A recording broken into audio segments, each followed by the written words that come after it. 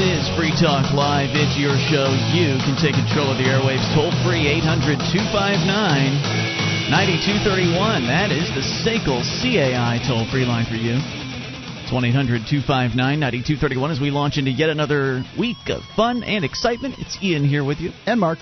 Join us on our website, freetalklive.com. All the features there completely free, so enjoy those on us.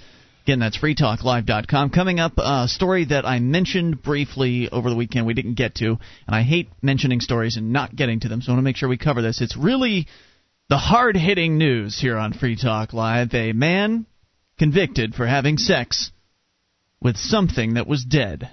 We'll get to that here in moments. But first to the amp line, unscreened. Who's this? This is Sean. Sean, calling from where? Oh, Virginia. What's on your mind tonight, Sean? Oh, well, I'm driving on my delivery route for Safeway. And I thought something really funny happened earlier today. Mm-hmm. I delivered to Arlington, and I get to this place. I'm on the elevator, and I see there's an M on the elevator. And that M stands for McCain, and he got his own floor on the top. So I delivered to McCain's headquarters, and I thought that was just pretty funny. All the numbers on the elevator, and then M for McCain. Now, they've changed the name of the floor, or is this his? The floor has M on the elevator. I was like, whoa. So is that his normal office? No, that's just his headquarters. Like, got all the people on the phones, whole bunch of office people, and yeah. He's so important they changed the numbering system of the elevator. Yeah, it's very funny. Is that all you had for us tonight, Sean? Yeah, that's it. Thanks for the call, dude. 800-259-9231. Of course, I'm being facetious. I don't think he's important. He's just another politician, which means he's scum of the earth. Well, it's a good marketing ploy. I mean, if you can get... obviously, it sticks in people's minds. Yeah, 1-800-259-9231. All right, speaking of sticking in your mind, if you happen to drive by this act, it might cause a bit of an impression. From Wisconsin, a state appeals court recently upheld a superior man's conviction for having sex with a dead deer. The 3rd District Court of Appeals rejected Brian Hathaway's argument that the charge should be dismissed because the law against committing an act of sexual gratification with animals does not apply if they're dead. Seems like a good argument to me. I don't know what I think. In this case, the judge wrote that he rather convincingly contends that an animal means a living creature. However, Peterson pled no contest to the charge. A plea of guilty or no contest waives all non-jurisdictional defects and defenses. That much is true. So if he'd pled not guilty, then he probably would have had good luck with that particular defense. Hathaway, who's 21, pleaded no contest to the misdemeanor a year ago and was sentenced to probation that required him to be evaluated as a sex offender. In January, Douglas County Circuit Court Judge Michael Lucci sentenced him to 9 months in jail for probation violations that included using alcohol and marijuana and having unapproved contact with a minor child. Hathaway told investigators he saw a dead deer in a ditch near Superior, Wisconsin in fall of 2006 as he rode a bicycle by it. He then dragged it into the woods and had sex with it. Can you imagine your state of mind to be riding a bicycle by a dead deer and decide to drag it into the woods and have sex with it? Apparently this guy was pretty messed up. He said, when I was done, I was upset with myself. He said in a statement to police, I know having sex with animals is wrong, but I can't help myself, and I need help. Now, I thought to myself as I was reading this story, I thought, well, how did he get caught? I mean, if you're on the side of the road in what's probably a relatively... not rural busy area. place. I mean, yeah. It was, after all, a dead deer on the side of the road. Right. And you go and you bugger the dead deer, and then you're feeling bad about it. I guess I was thinking, well, maybe he must have turned himself in. That would have been my thought. Which would have been a bad idea, but it turns out that wasn't the case. The appeals court ruled Wednesday the police properly obtained the incriminating statement from Hathaway, rejecting the claim that his constitutional rights were violated. Hathaway was questioned because he was on probation and had returned to a transitional living program in Superior, covered in hair and blood with a knife in his pocket, say court records. Okay. So he was living in some sort of get back to society program, and obviously was under the care of certain individuals who noticed he was coated with blood. I'm glad those individuals were asking those tough questions. Why are you covered in hair and blood? and have a knife? This apparently isn't an unusual thing for Mr. Hathaway. He was found guilty in April of 2005 of felony mistreatment of an animal after he killed a horse with the intention of having sex with it. He seems to like rather large mammals. He was sentenced to 18 months in jail and 2 years of extended supervision on that charge, as well as 6 years of probation for taking and driving a vehicle without the owner's consent. Hathaway had just been released from prison for the killing of the horse when the deer incident happened. So he just couldn't hold out. Well, it's not every day you happen across a dead deer. I don't know what to say about this. Do you have some point about why it is that you brought up this particular story? The only thing I can say is that I don't like the whole process where people plead out, the whole plea bargaining process. I think that if a man is guilty of a crime, he should get a trial and he should serve the sentence that he's given at that trial. The only thing plea bargaining does is it helps the perpetrators of crimes, people I'm not particularly out there to help, and it helps bureaucrats, the state's attorney and the public defender and those people. They don't have to work as hard.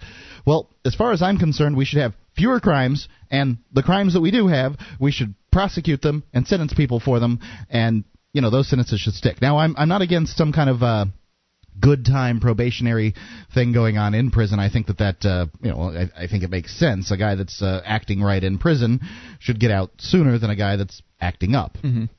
The reason I brought it up was simply because of a bizarre story, first and foremost. But secondly, just wanted to point out that I don't think there's a victim here. And if there's no victim, then in my opinion, there's no crime.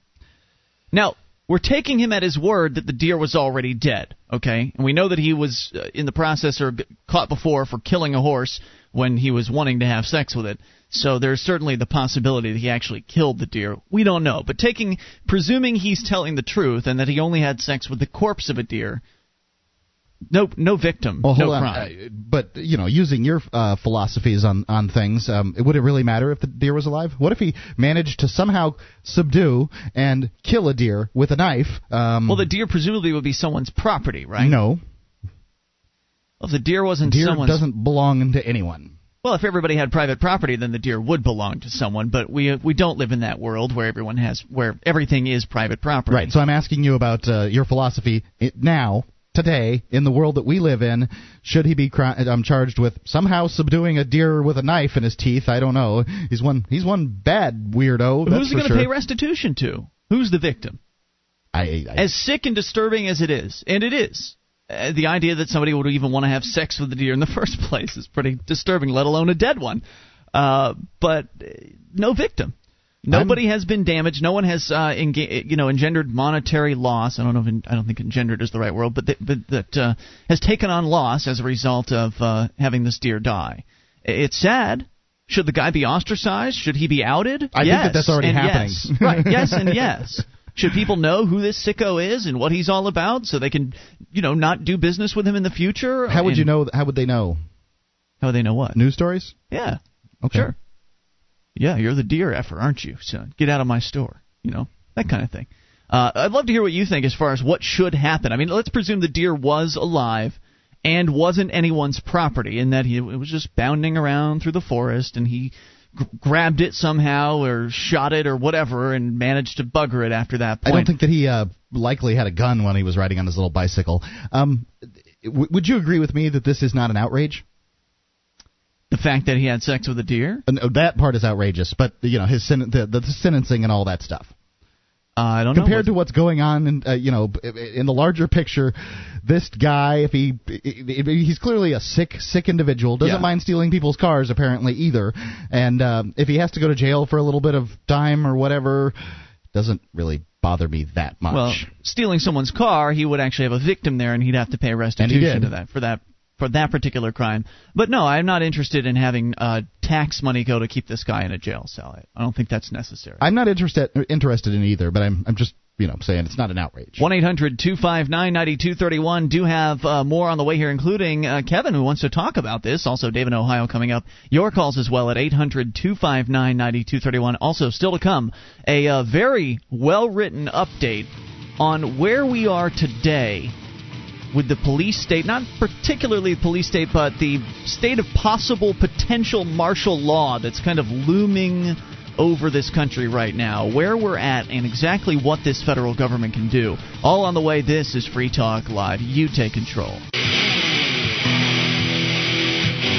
This is Free Talk Live. You can take control of the airwaves toll-free, 800-259-9231, the SACL CAI toll-free line. It's Ian here with you. And Mark. You can join us on our website at freetalklive.com. The features there, totally free.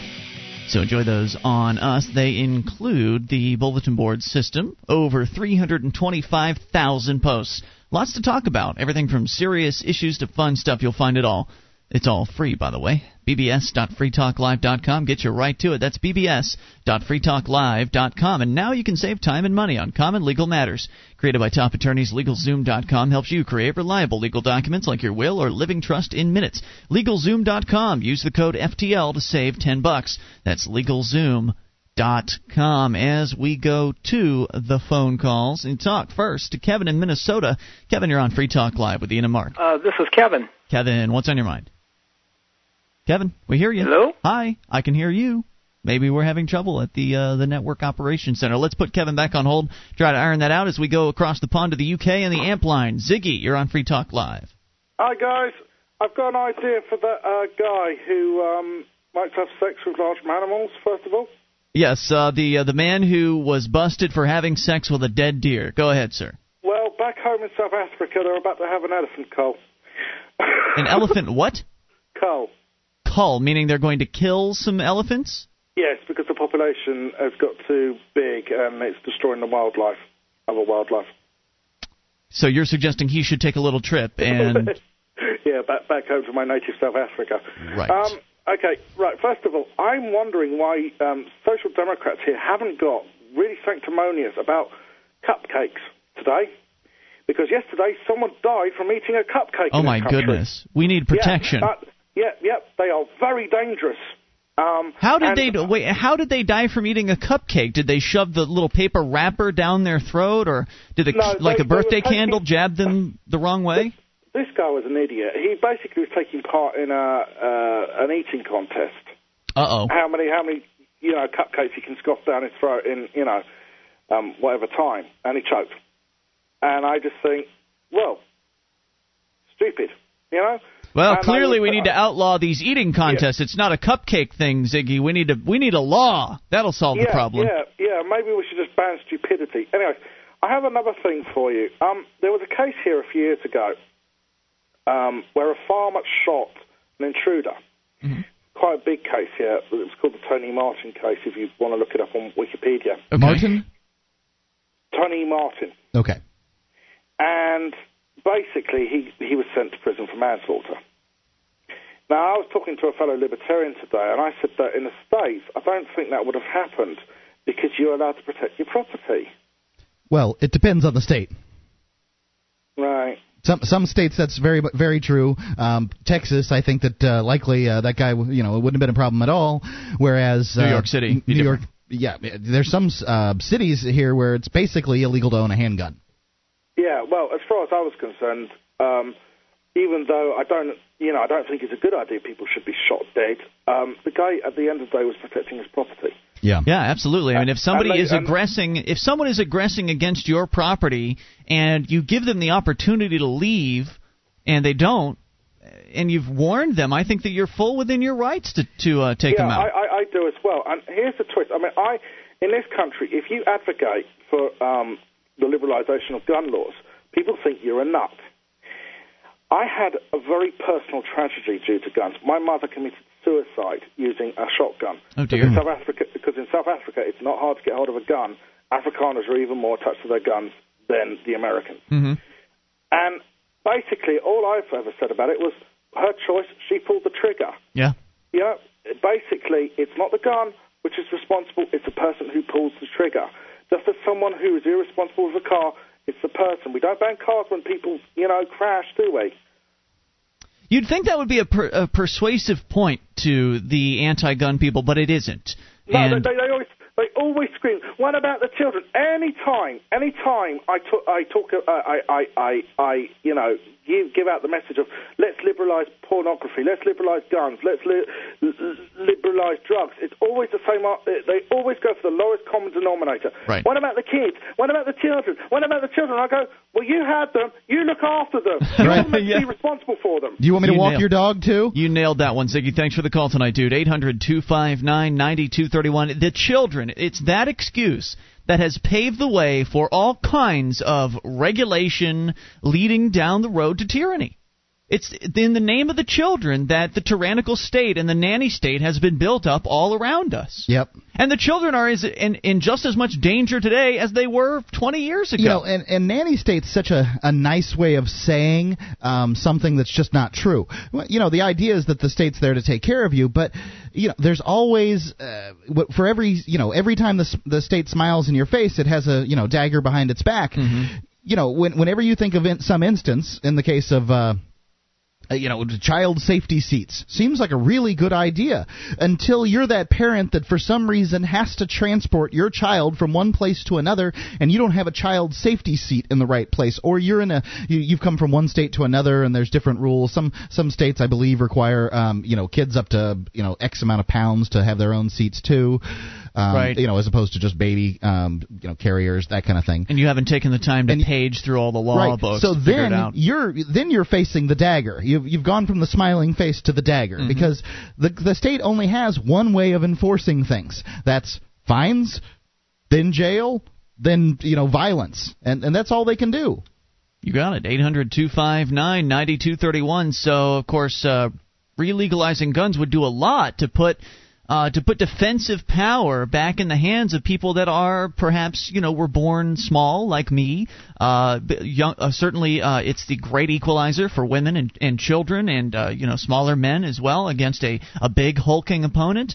But the state and the gun banners would have you believe that, oh well, that's okay. You don't need guns because the state has guns, and so if you're facing someone who's scary, you can just call 911. Right, and suddenly the cops will appear out of thin air. Our state agents will come and rescue you from whatever peril you happen to be in.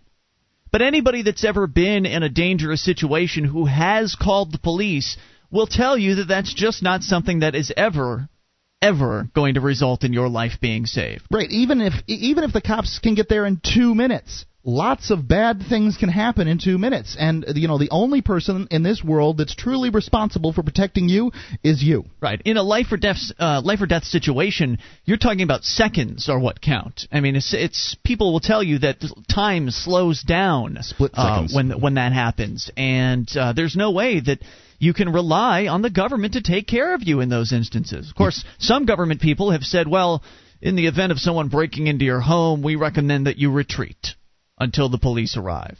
Sure. You're supposed to go to your bedroom or something and huddle there, close the door, and lock it as someone ransacks your house. And if they come to your bedroom, you're supposed to crawl out the window and run away from your home. I mean, really, this is sort of the legal recommendation in many areas of the world, including this country. In many states, Florida was until recently was just like that. You had to retreat madness. to a room with no door in it, and then you could use your gun to protect yourself. Yeah. So that in your own home. That needs to change. People need to have the ability to defend themselves with whatever weapon they happen to choose, from gun to crossbow to bayonet, whatever it is. If you have it at your availability and somebody is trying to harm you or your family members or your friends or whoever it is you're with, trying to steal your property, I say you should absolutely have the right to defend yourself with violence. Defensive violence is okay. It's the initiation of force that's the problem.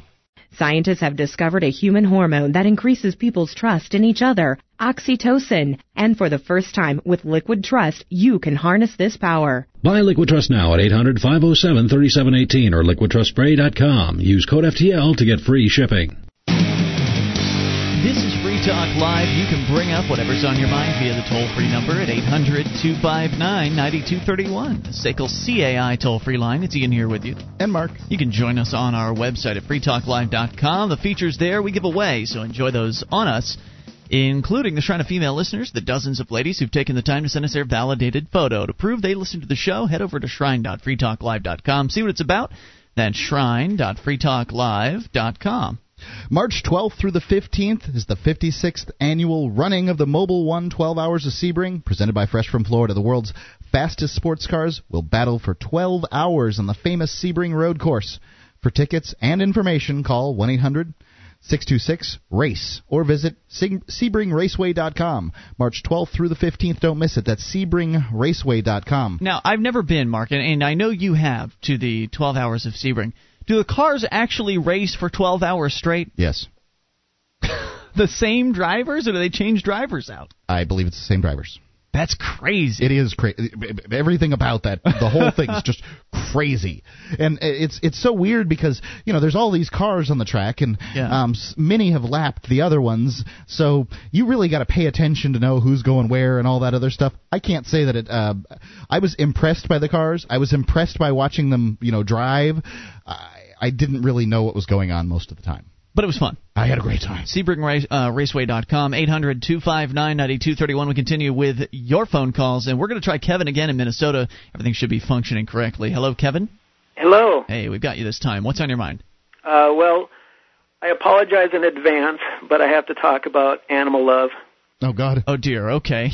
Because I feel a little bad that this guy was a little sheepish about horsing around because he obviously had the dough, the dogs, and pussy. There you go. Wow. I think you can say it. That was cute, yeah. You guys want to hear a really good joke? No. I don't know. Really good jokes usually go over very poorly on the radio, but you can give it a try. Okay. This doe comes walking out of the woods all beat up and bruised and hurting and can barely even walk, and she walked up to this other doe, and the doe looks at her and like, oh my gosh, what happened to you? And she said, that's the last time I do anything for $2. There you go. Thanks for the call tonight, dude. 800-259-9231. Please don't call in with your jokes tonight. It's just bad. Hey, it wasn't terrible. It wasn't bad. It wasn't terrible. Anyway, 800-259-9231. Let's continue the momentum here and talk to Dave in Ohio, listening on WAIS. Hello, Dave. Dave? Well, excuse me. Hi, guys. Hey, what's on your mind? On the news, about a month ago, I heard an update on the woman that got tasered in Ohio. Okay. Who was this? Yeah, the lady that was taken to the jail selling strep search and tasered. Oh, that was in Ohio. Okay, right. Gotcha. I guess when she called 911, the police got there, and she had to give her dad and cousin's ID to the police by mistake. Right. And I guess that's where the mix-up happened. Right. You know how the cops can be about their identification cards. They get very, very upset. Your papers are not in order. Yeah, exactly. Yep. Okay, I just wanted to give you an update. Well, thank you. I think we actually put that out there the first night, but thank you for the call, dude. Always appreciate bringing an old case back, which is definitely an outrageous one. Especially updates on them. Yeah, I mean, if we have such a thing. It certainly deserves another mention. In case you didn't see the video footage, it's certainly up on YouTube for you to find. I don't remember what to search for, but the woman was strip searched by the sheriff's office on videotape. But it wasn't a strip search. Right. Because it was done by male officers, it wasn't a strip search. Right. You saw the actual woman being stripped on video, but the sheriff claimed that it was not a strip search, even though she was being stripped, because apparently the definition of a strip search is when... includes a same-sex officer doing the work. And since the same-sex officer was only holding the video camera, therefore it was not a strip search or something. This is simply not a strip search. So it was just an outrageous case, yet another example of the police just being out of control in general. In fact, we're going to come back to that theme here in a moment with an update on the police state or the militarization of the federal police, possibly going to be leading toward martial law. Detention camps being built right here in America. It's been a while since we've talked about those, but there is sort of an update on that story. First, we go to Hollis in Missouri. You're on Free Talk Live with Ian and Mark. Hello, Hollis. Hey. What's on your mind? Well, the drug war has succeeded in creating a more harmful substance. And what's that? It's actually a variant of heroin. It's Tylenol PM crushed up, and it's mixed with a powdered type heroin. Isn't there a name for that? It sounds familiar to me. Cheese heroin or something. Cheese, yeah. We were talking about it. I think it's popular down in Texas. some of the younger kids, it's being, I guess, allegedly being marketed to them, or at least that's what the news stories are saying. They would never, the news stories would never claim that it's being marketed to old people. Yeah, that's true. Just never done. So what are you hearing about this, Hollis? Oh, that it's just being, like kids are folding it up in paper and trading it off at school, and some kids have taken it and they died, like, right after they took it. Oh, dear. Well, when it comes to black market drugs, eventually that's what's going to happen, because they just aren't manufactured under quality control situations like most drugs in the legal market are. So inevitably you're going to have impurities, you're going to have doses that are far more powerful than the purchaser actually believes that they are. But this cheese, as I understand it, is sort of a cheaper version of heroin. As you're saying, it's cut with this other stuff. Kind of how crack was when it started. Yeah, it's just like the crack of heroin, basically. So it's bad news all the way around, and it's yet another one of those examples of a product that is available in the black market that never would have been created if we just left heroin legal. Hollis, any other thoughts? Nope. Thanks for the call. 800-259-9231. The same way that crack never would have been created had cocaine been left legal. In the same way that that meth never would have been created had speed been left legal. Yeah. Likely these are all true. Now, maybe they would have refined some of these drugs. I don't know, but it doesn't seem likely to me. If people could get consistent dosages, of what they wanted, it doesn't seem like they would, have made these high octane, high impurity sort of derivatives. The reasons these drugs were made was because, as I understand it, they're cheaper to manufacture and probably quicker as well. And so cheaper and quicker means that the dealers can get them out on the street faster and turn them over and make a buck quicker. So they just take out all of the quality, whatever quality control there might have been in the black market, it's removed even more with these other drugs, and it makes them that much more dangerous. So we wouldn't be seeing any of this if we actually had legal drugs in this country, and somebody could go down to the store and buy as much heroin as they wanted to buy for a very reasonable price. You go down to it sounds outrageous, but let's recall that there was a time when they sold heroin in drugstores, and a 7-year-old could go and buy it. Now, of course, likely that 7-year-old was going to buy it for their parent. For mom, sure. I mean, how does a 7-year-old make money? How are they going to come up with a drug habit unless their parent decides, well, it's a really good idea if I get my kid hooked on heroin? But it seems to me that these issues can be handled far better with education than it can by incarcerating people. Right, and real honest education as well, because we've also found that the government's DARE program does probably the opposite of what it was intended to do. It's supposed to teach kids about drugs and keep them away from drugs, but what it really does is it lies to kids about drugs. Uses scare tactics, and some of those scare tactics have a tendency to be lies. Well, and the fallout there, Mark, the unintended consequence is that they tell kids that, well, all drugs are bad. All drugs are as bad as other drugs. So marijuana is to heroin as heroin is to cocaine, and it's all the same. And so when they find out that marijuana is not so bad, when they first try it, when they're 16 or 15 or whatever, they get a hit from their brother, for instance, or they smoke a joint with some friends, and they find out, well, guess I was lied to about this marijuana. Maybe I should try some of those other drugs and see what they're all about, too. When, in fact, it is definitely the case that heroin is far, far more dangerous than marijuana could ever be. But they don't tell you the truth about drugs in DARE class. And so kids, they get fooled, and they end up getting kind of caught. Nobody likes to be fooled. Yeah, they end up getting caught in this world of illicit hard drugs that they probably never would have gotten caught up in if they hadn't been told some lies in their government DARE class. 800-259-9231. They've been failures all around. In fact, many schools have dropped DARE class as a result of that, as I understand it. More coming up. You take control. Bring up anything. It is Free Talk Live.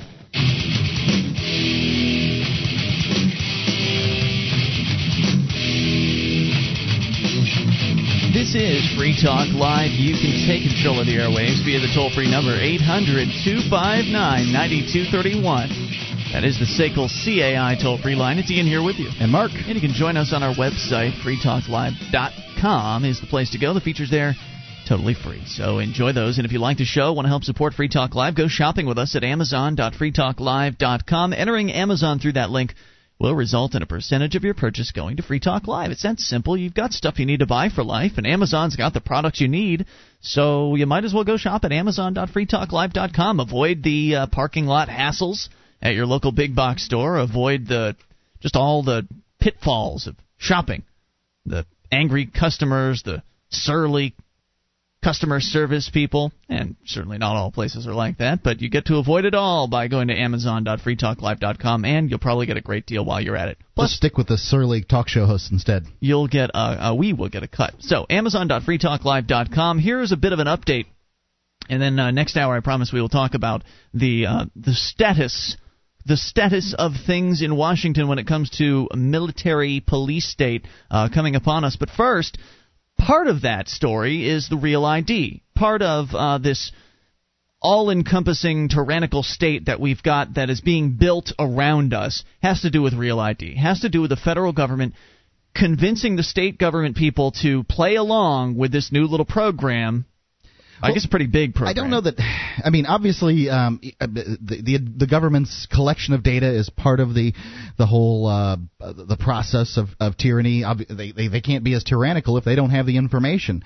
But it just seems to be bureaucrats like to collect information on people. These are our citizens. We need to collect information on them, and I don't really know that they need it. Well, they certainly don't, but we've seen in the past what bureaucrats collecting information leads to. It leads to things like gun confiscations. It leads to things like holocausts. Sure does. Genocide. So it's scary. It's a very scary idea what we're talking about here, and that is the federal government has created this program called Real ID. It started a few years back, and the basic concept is that they're going to nationalize driver's licenses. That the federal government, Department of Homeland Security, will be the one agency to set all the standards across all 50 states as far as what needs to be on each state driver's licenses. And it could include anything. There's no limit to what they can add to the list of requirements. So it could include biometric information, which is probably going to be right out of the gate, going to include things like a thumbprint, for instance. And then they can move forward with that. They can put more biometric information on there. They could put your health records on there. They could put all kinds of things on there. And, they've shown how they lose information on a regular basis. The government loses your information. And, it's just more data that they don't need to have, more bureaucrats that they would have to hire to do this.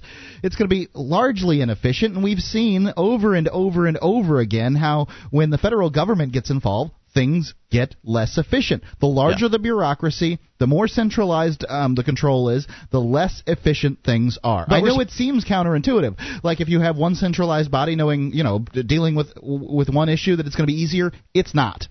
Look at passports. Is it easy to get a passport? No. Certainly not, since they've increased the requirements on people trying to leave and come to this country from land. I mean, from going to Mexico and Canada.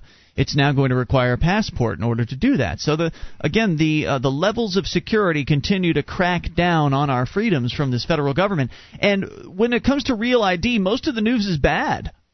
There's a little bit of good news. There's a glimmer of hope out there, but it's not. It seems to be getting worse. USA Today reports that now 44 states are moving ahead to comply with a law requiring more secure driver's licenses, according to the Department of Homeland Security, despite privacy concerns and worry that the new documents will be too expensive.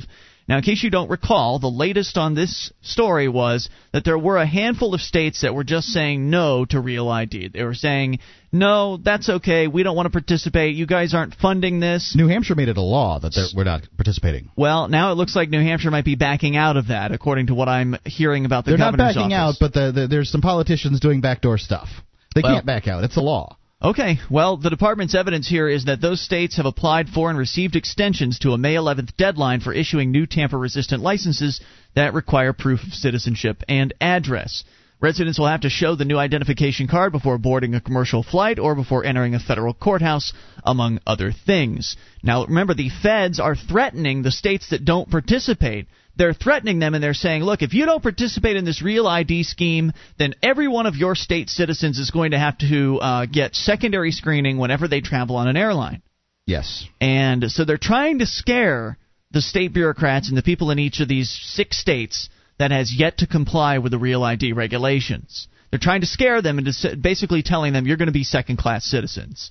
if you don't get on board with this. And I don't know why the bureaucrats really care about that as much as they do. They seem to, but I think that there's some funding involved too that they're going to lose out on, and they really hate that idea. That's one of the main motivators here for these bureaucrats to get in line is the federal funding. The Real ID Act requires states to issue the more secure version of the driver's license in an effort to make it difficult for criminals and would-be terrorists to get fake licenses. But you and I both know, Mark, that the black market... It's probably going to be a better... it'll probably be easier for criminals now because it'll all be their license will be good everywhere. Right. All the requirements will be the same from state to state. So it'll be... Once you crack it, it's done. It's over. And you give those black marketeers just probably a few weeks before their crackers will have it nailed. They'll have it cracked before it comes out. Look what they do. It's probably true.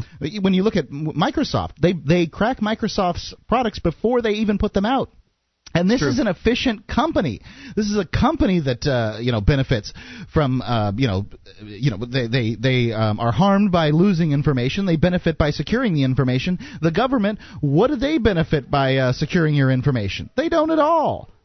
What bureaucrat's going to lose their job if somebody manages to crack the ID system rather quickly? None of them. Nobody. The 6 states that have not yet applied for the extension are Delaware, Maine, Montana, New Hampshire, Oklahoma, and South Carolina. So those are the only holdouts. Those are the only ones that, if they hold out, if they don't apply for that extension, then come May 11th, which is the deadline, says the federal government, come May 11th, we're going to find out whether or not this federal government is bluffing. And I believe that they are. Oh, they have to be bluffing. Because they, again, are claiming... It's the only thing that makes any sense. They're claiming that not only will you have to get a secondary screening if you're trying to go fly on an airline, but they're also claiming you won't be able to get into federal buildings. That doesn't make any sense. Yeah, it just seems absurd that that they're going to actually follow through with their threats.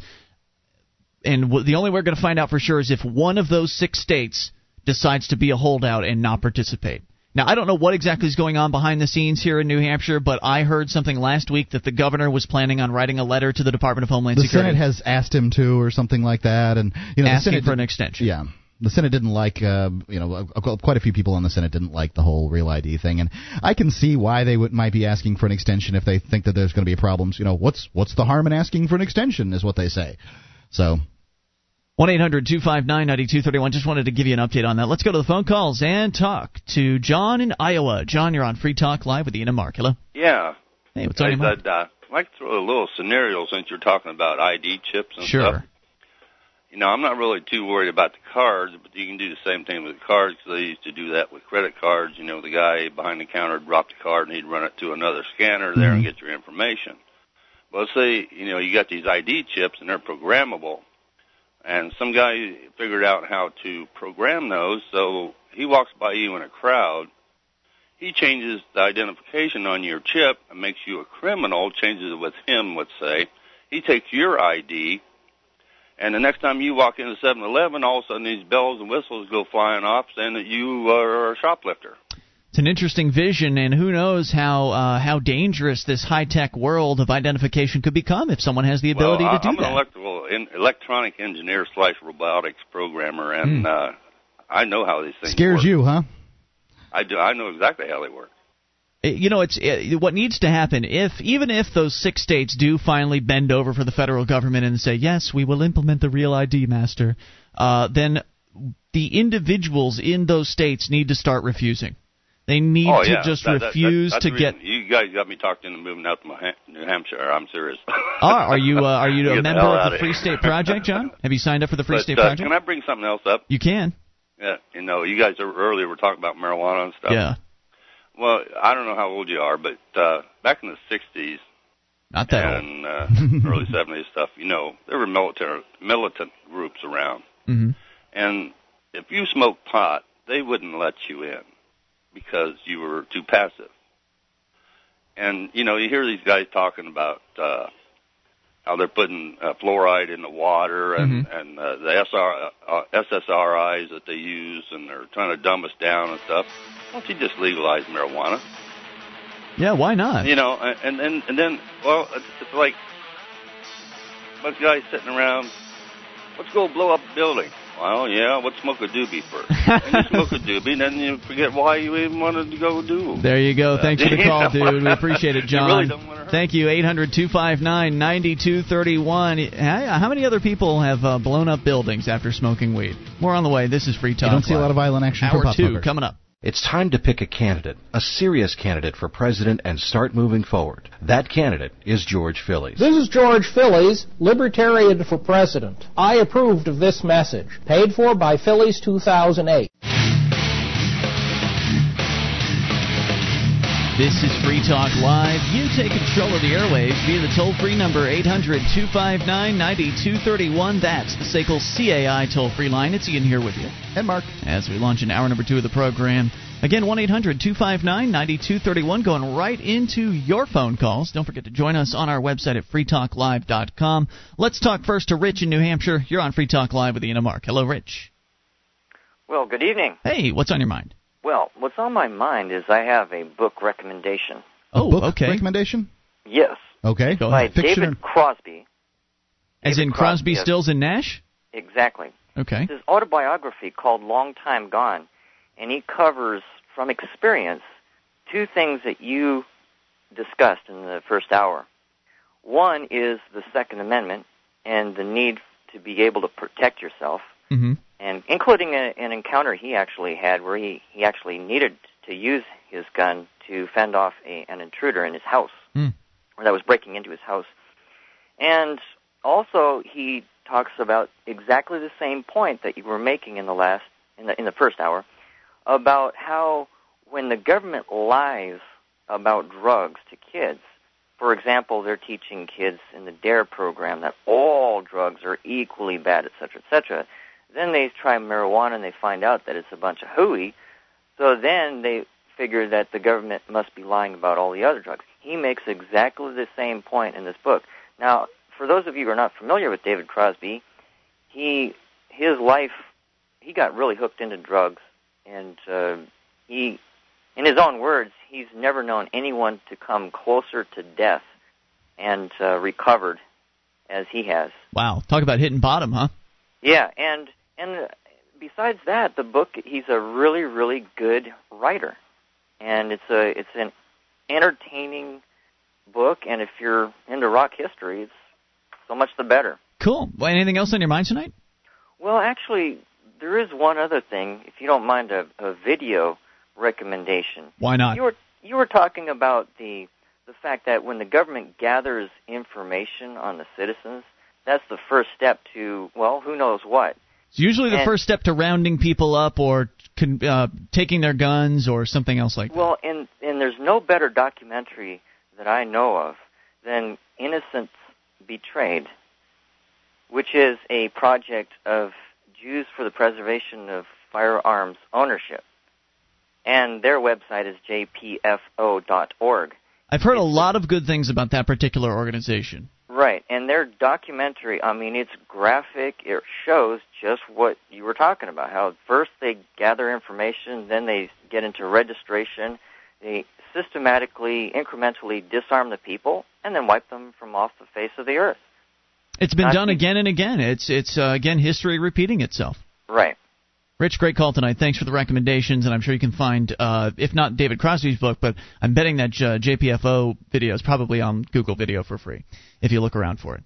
800-259-9231, continuing with Micah in South Carolina. You're on Free Talk Live with Ian and Mark. Micah? Good evening, gentlemen. Hey. How are you? Great. What's on your mind tonight? Well, I want to take things to a completely kind of different topic, but it's on the lines with some interaction I've had over the last 5 years with various branches of the federal government in trying to get some closure on a elusive wildlife creature that I have pretty good documented footage of. Okay. Is this the Bigfoot? You're not calling about the Bigfoot, are you? No. Let me Bigfoot tell is you, real. I've been very secretive about this. No, this is an actual animal. It's a. Are you saying the Bigfoot is not an actual animal? Is this the Chupacabra? No.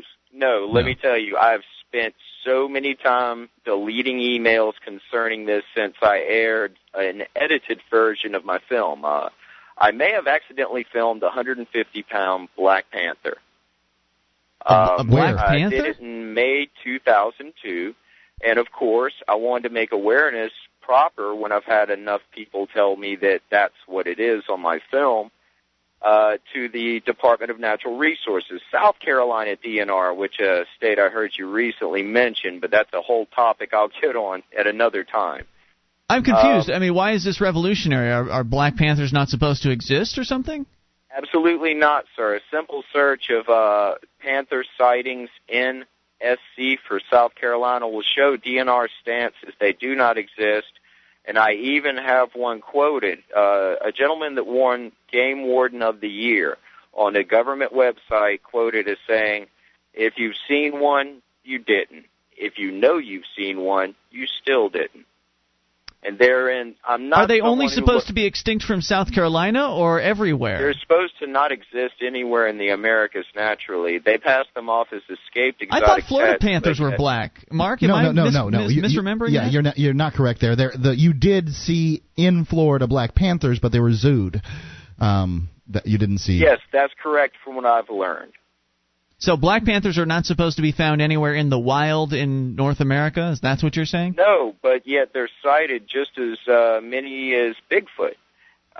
And see, that's wherein lies a lot of problems, because the Department of Natural Resources members that I've seen posting online on this government forums board that I've posted also, they're ignoring certain evidence as to a 1779 book by Glenn Hewitt called A Description of South Carolina, where it lists all the mammals. What is it that you're trying to accomplish with this? What I'm trying to accomplish is the same amount of awareness that a jogger would have in the hills of California and Francis Mary National Forest and Sumter National Forest, where these animals are being encountered quite a bit. And the biggest revelation is a U.S. Forestry Service technician was chased into the Chattooga River and swam to South Carolina to evade an attack, a possible attack by a 7-foot-long black panther. So you're saying that you want to get this information out there so people can be aware that these creatures are in existence and could possibly be putting you in danger if you're out and about? To a degree, yes. Now, to my area, that would be to a lesser degree, because I'm raised in an area where shotgun's by the front door in most cases, very rural. Certainly, if you are packing, then you'll be able to defend yourself fairly well against a black panther. Well, you want to be packing the right thing. You don't want to be packing a .22. I'll take a .22 over nothing. I would take a sharp stick over nothing. The simple thing that I learned from when you're knee-high to go out in the woods with your father hunting is they are an animal that your parents make you aware of that could be a threat. And the safety awareness they give you is to consistently look over your shoulder and deliberately face the opposite direction, because even in California they know cougar attacks, like a jogger that was attacked, I believe, several years ago and may have been killed. Do you think that there's any chance this is actually Manimal from the the 1980s drama? I used to watch that as a kid, and that's come into my head a few times because I've seen YouTube footage that shows that old clip. It really could be a lycanthrope, you know. Micah, good luck with your project there, and thank you for the call tonight. I guess well, guys, people need to. Would you mind off air? I give the YouTube address that you could look at. What you can do is you can go to our BBS and you can post it there, and we'll see it then. Solve the problem. Go to bbs.freetalklive.com. And then a bunch of other people will see it too. Yeah, thanks for the call tonight, dude. 800-259-9231. I didn't know this was a controversy. I didn't know there was controversy out there over the existence of Black Panthers, but apparently there is. I didn't know it either. You learn something new every night here on However, Free Talk Live. I don't like the way you guys just handily dismiss Bigfoot as, that's not I know. real. It's your pet conspiracy, isn't it? It's not a conspiracy. Who's conspiring to make Bigfoot? The people that want to profit from selling Bigfoot T-shirts and videos. And what's wrong with selling a few T-shirts and video? I mean, people sell the alien head T-shirts, big fat hairy deal. No, I absolutely see no reason that there can't be a North American primate. No reason. No, well, whatever. I mean, at least you're not out there spending your life trying to track it down, Mark. Is that what you want to do with your money? I'm spreading the word. I'm telling people to research Bigfoot. Someday you're going to take all your money you make from the radio business and go out on a hunt. And I'm going to buy a hairy suit. All right, so 1-800-259-9231. Yes, you can actually bring up whatever's on your mind here on Free Talk Live. Coming up here, the San Francisco Chronicle and a couple of their authors there talking about the state of the union, at least when it comes to military power over the population.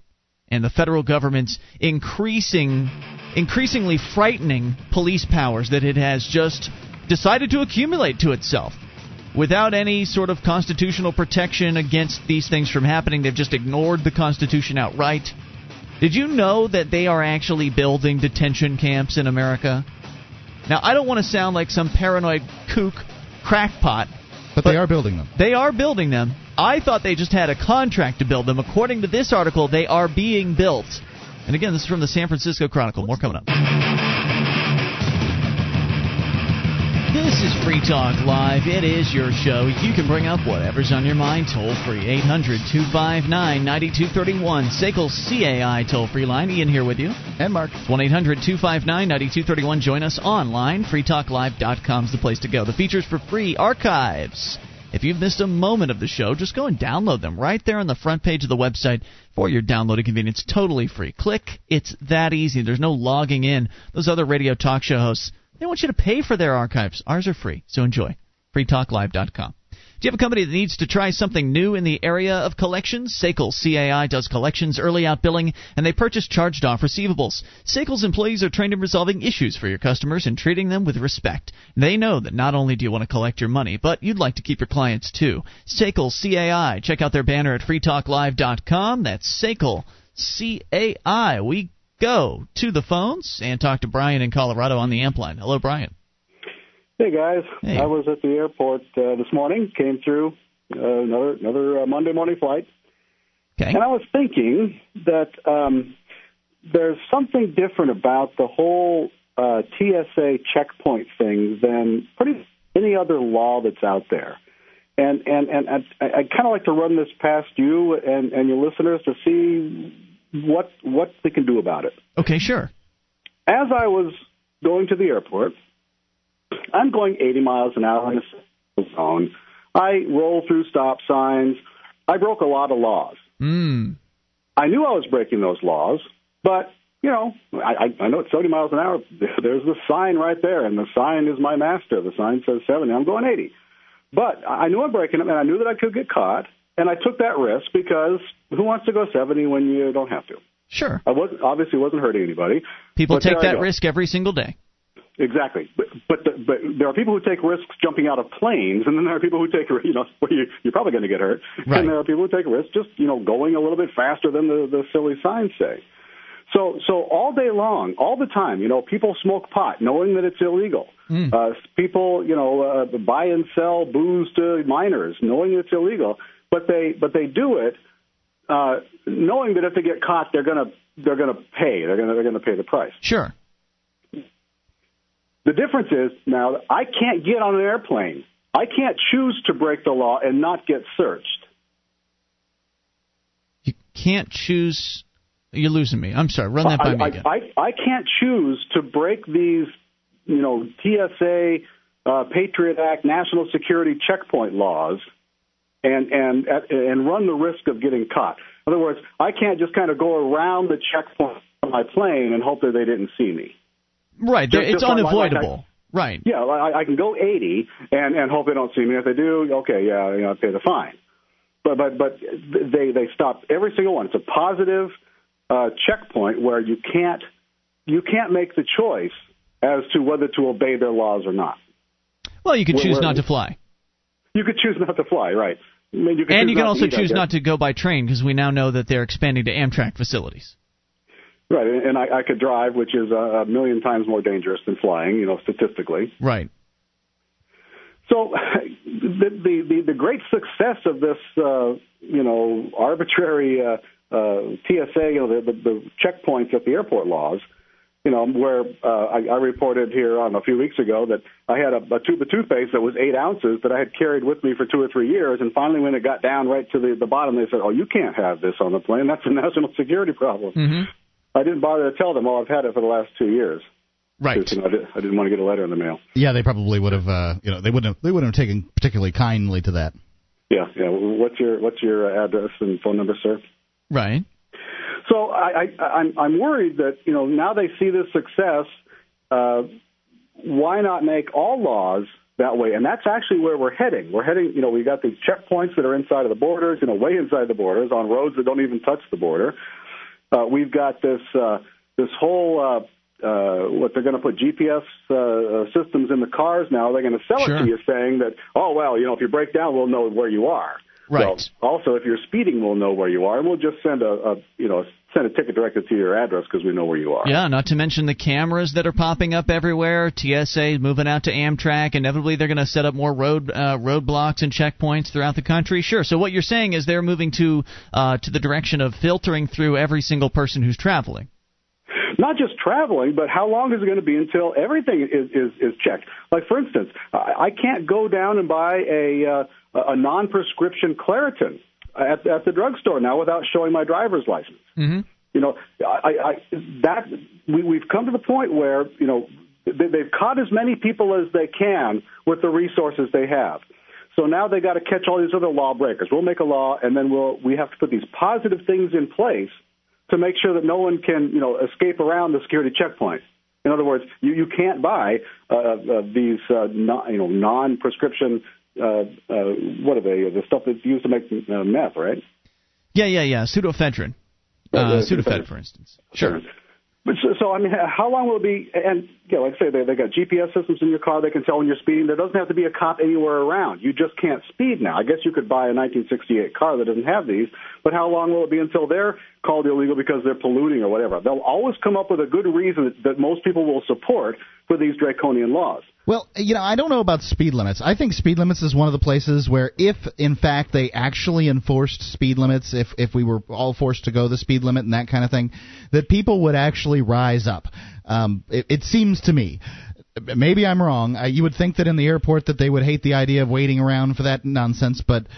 People get tickets all the time. They just pay them. Well, they just pay them because they're taking their chances. They either get the ticket or they don't get the ticket. But if the thing about speeding is it's really about fundraising. And I think everybody to some extent understands that, and or it's a punishment for doing what I want to do. So you're saying that they're going to make it so that you just can't speed if they made it so that everyone had a governor on their car or something? Right. If they did such a thing, I think that people would then lobby. It seems to me that people would then demand higher speed limits. Well, think about getting on a plane 10 years ago, 15 years ago. And what it is now. If you were to tell somebody, waiting at the airport 10 years ago that at some point, they're going to, make sure that you can't have more than 3 ounces of aftershave in your bag. Yeah, you'll have to take off your belt too. I'd never fly again. That's stupid. The people would never stand for that. They can claim at the very least that the terrorists will get you if you have the terrorists carry 4 ounces of aftershave. And people seem to buy that stupid line, but they can't claim that the terrorists make you speed.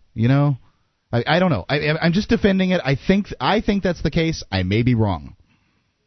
Well, my point is that we're building this state where you will no longer have as many choices to break the law as we do even now.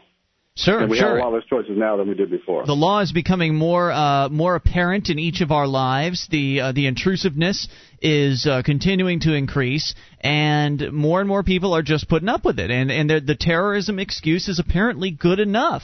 It's scaring people enough to allow to the point where they're allowing all of these infringements upon their civil liberties. And I don't know, Mark, if these people have a line in the sand.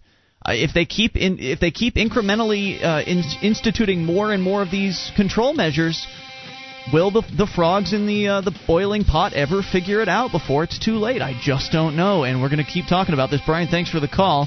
800-259-9231. Speaking of that boiling pot, we will take its temperature here in moments and let you know exactly where things are at on the federal level. In case you are not aware, it's a pretty scary situation. This is Free Talk Live. One of the bonuses you'll get as a Free Talk Live amplifier is access to our classic archives. For just $3 a month, you can become an amplifier, and you'll help us get on more radio stations and MP3 players. Get the details at amp.freetalklive.com. That's amp.freetalklive.com.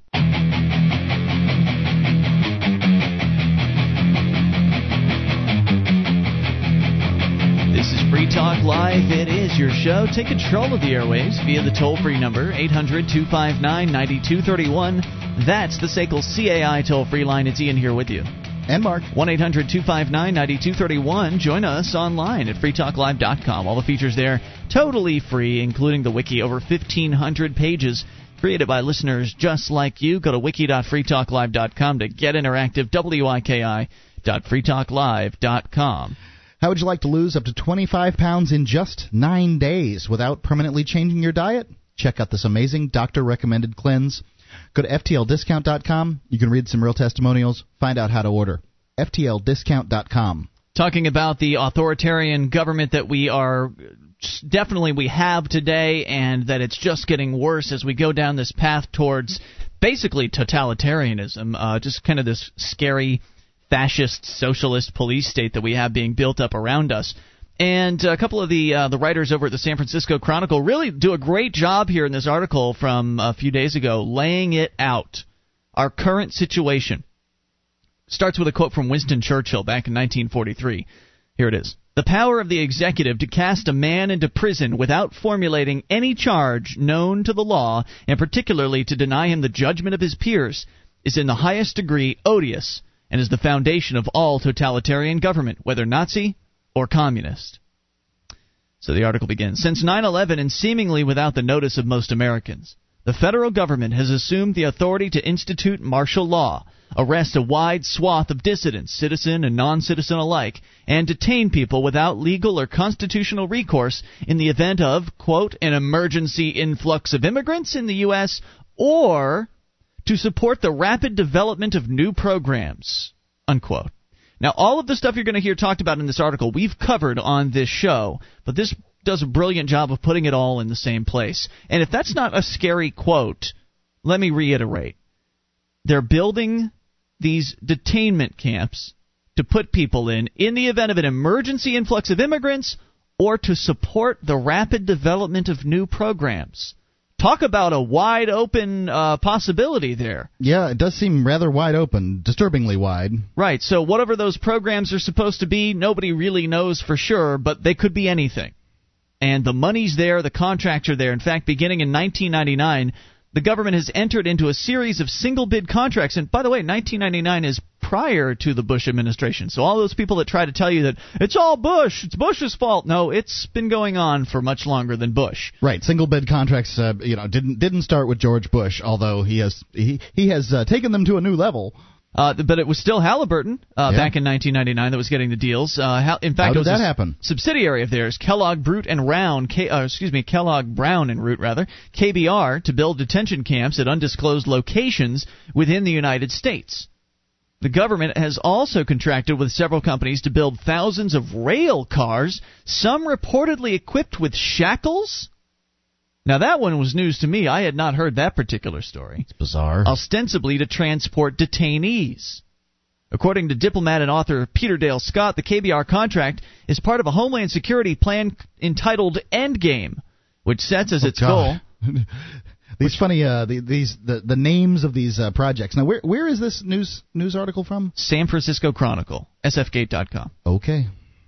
The Homeland Security Plan is titled Endgame, which sets as its goal the removal of all removable aliens and potential terrorists.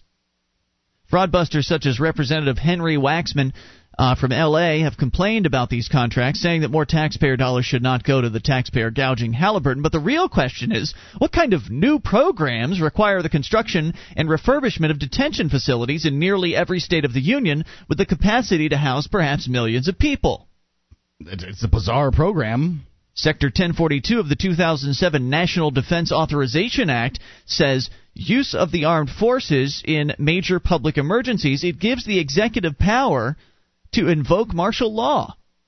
For the first time in more than a century, the president Before you go on with the martial law story here, let me posit for a second that the federal government has decided, all these illegal aliens that they've broken the law.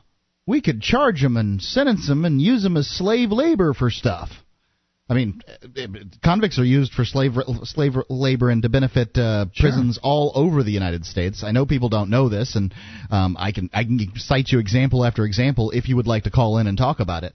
But possibility they may decide. There's supposedly 20 million people. If you could get someone else to pay for it and you benefit from it, well, that makes perfectly good sense. Yeah, and it makes more sense than gassing people. Right? Then they won't look as awful as the Nazis while they're essentially doing the same thing. They broke the law, Ian.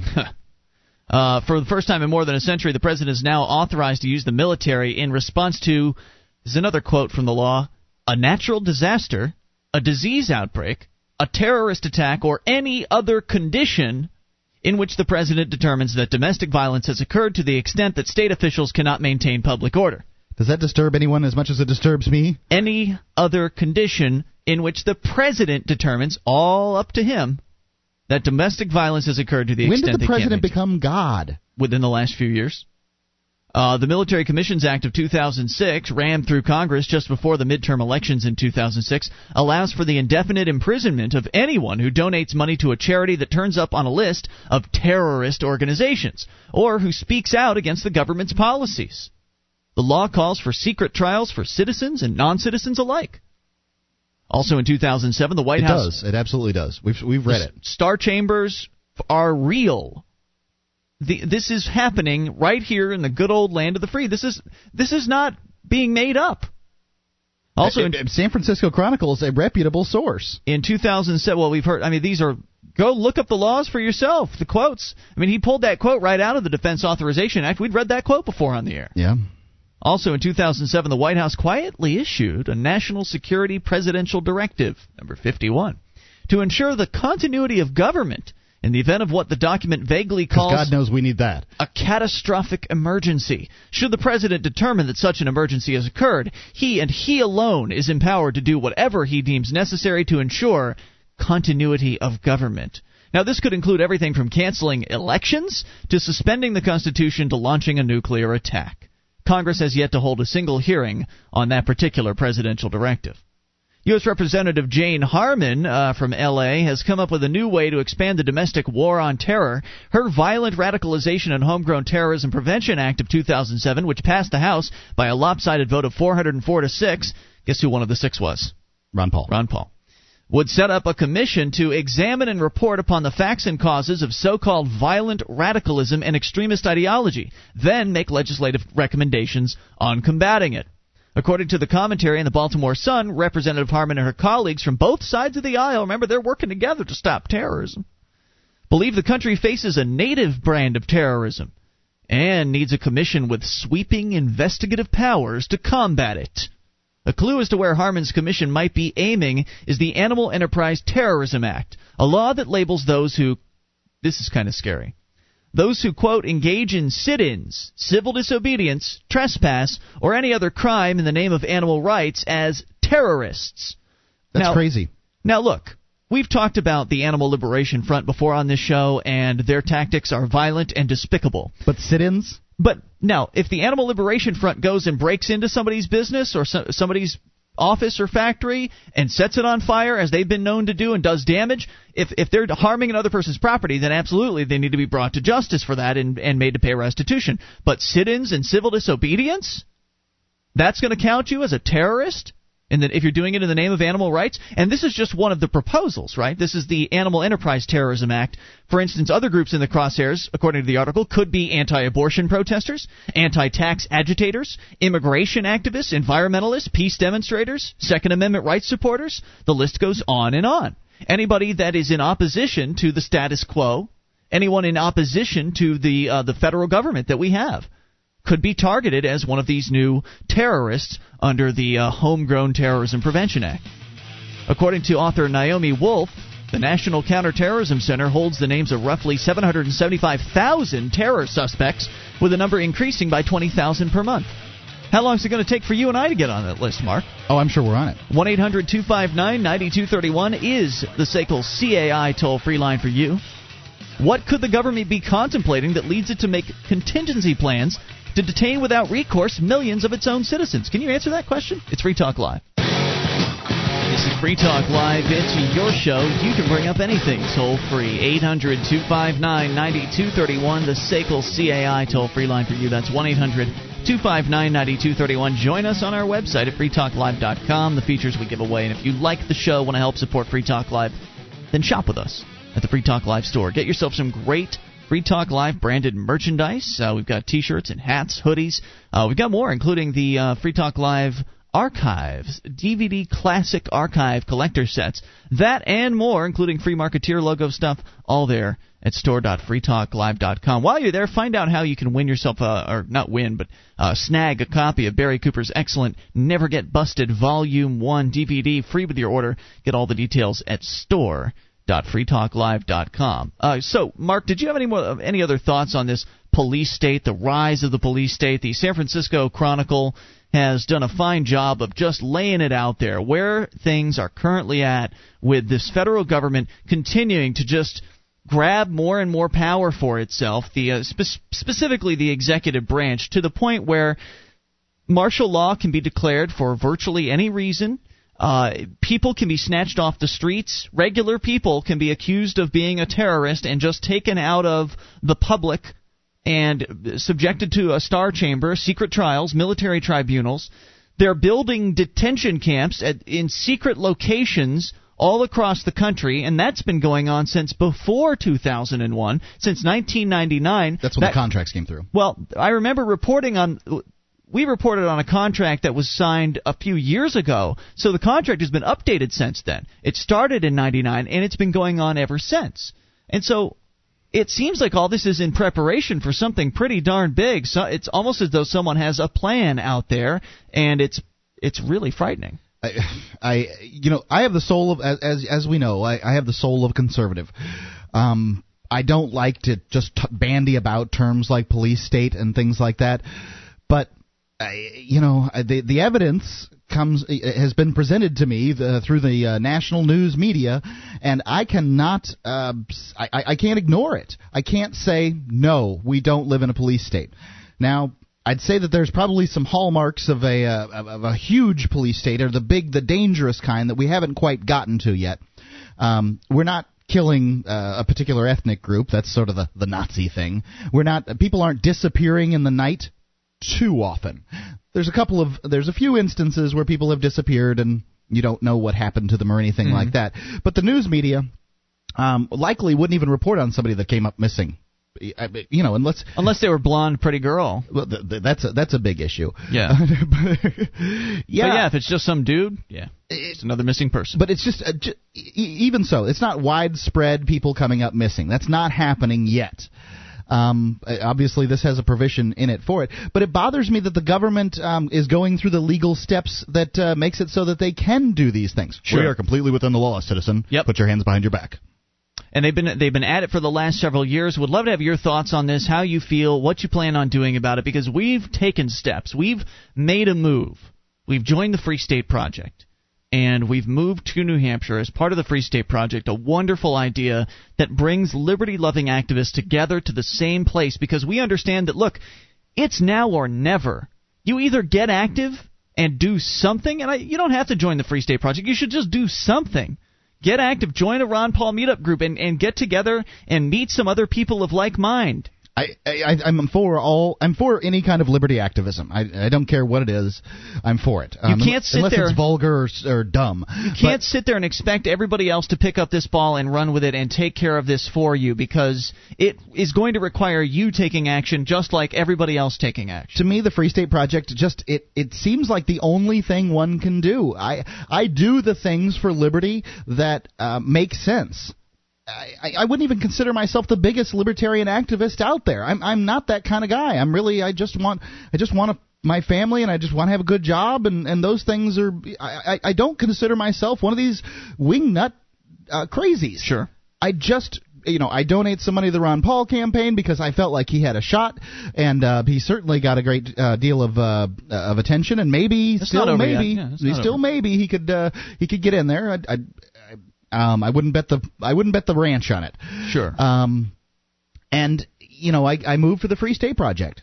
I certainly, what one can do is at least sign up for the Free State Project. That way they can get to 20,000 and trigger the move. Yeah, and trigger the move. That in and of itself is an important thing. So just sign up for the Free State Project. I like what you're saying here, Mark. You've got to take action. You've got to do something in your personal life to make a move toward liberty. And if you're not ready to actually physically get up, pick up everything, and move to New Hampshire, then there are smaller things that you can do. But the reason why I think the New Hampshire Free State Project is so persuasive is because it's an original idea. It's something that hasn't been tried yet.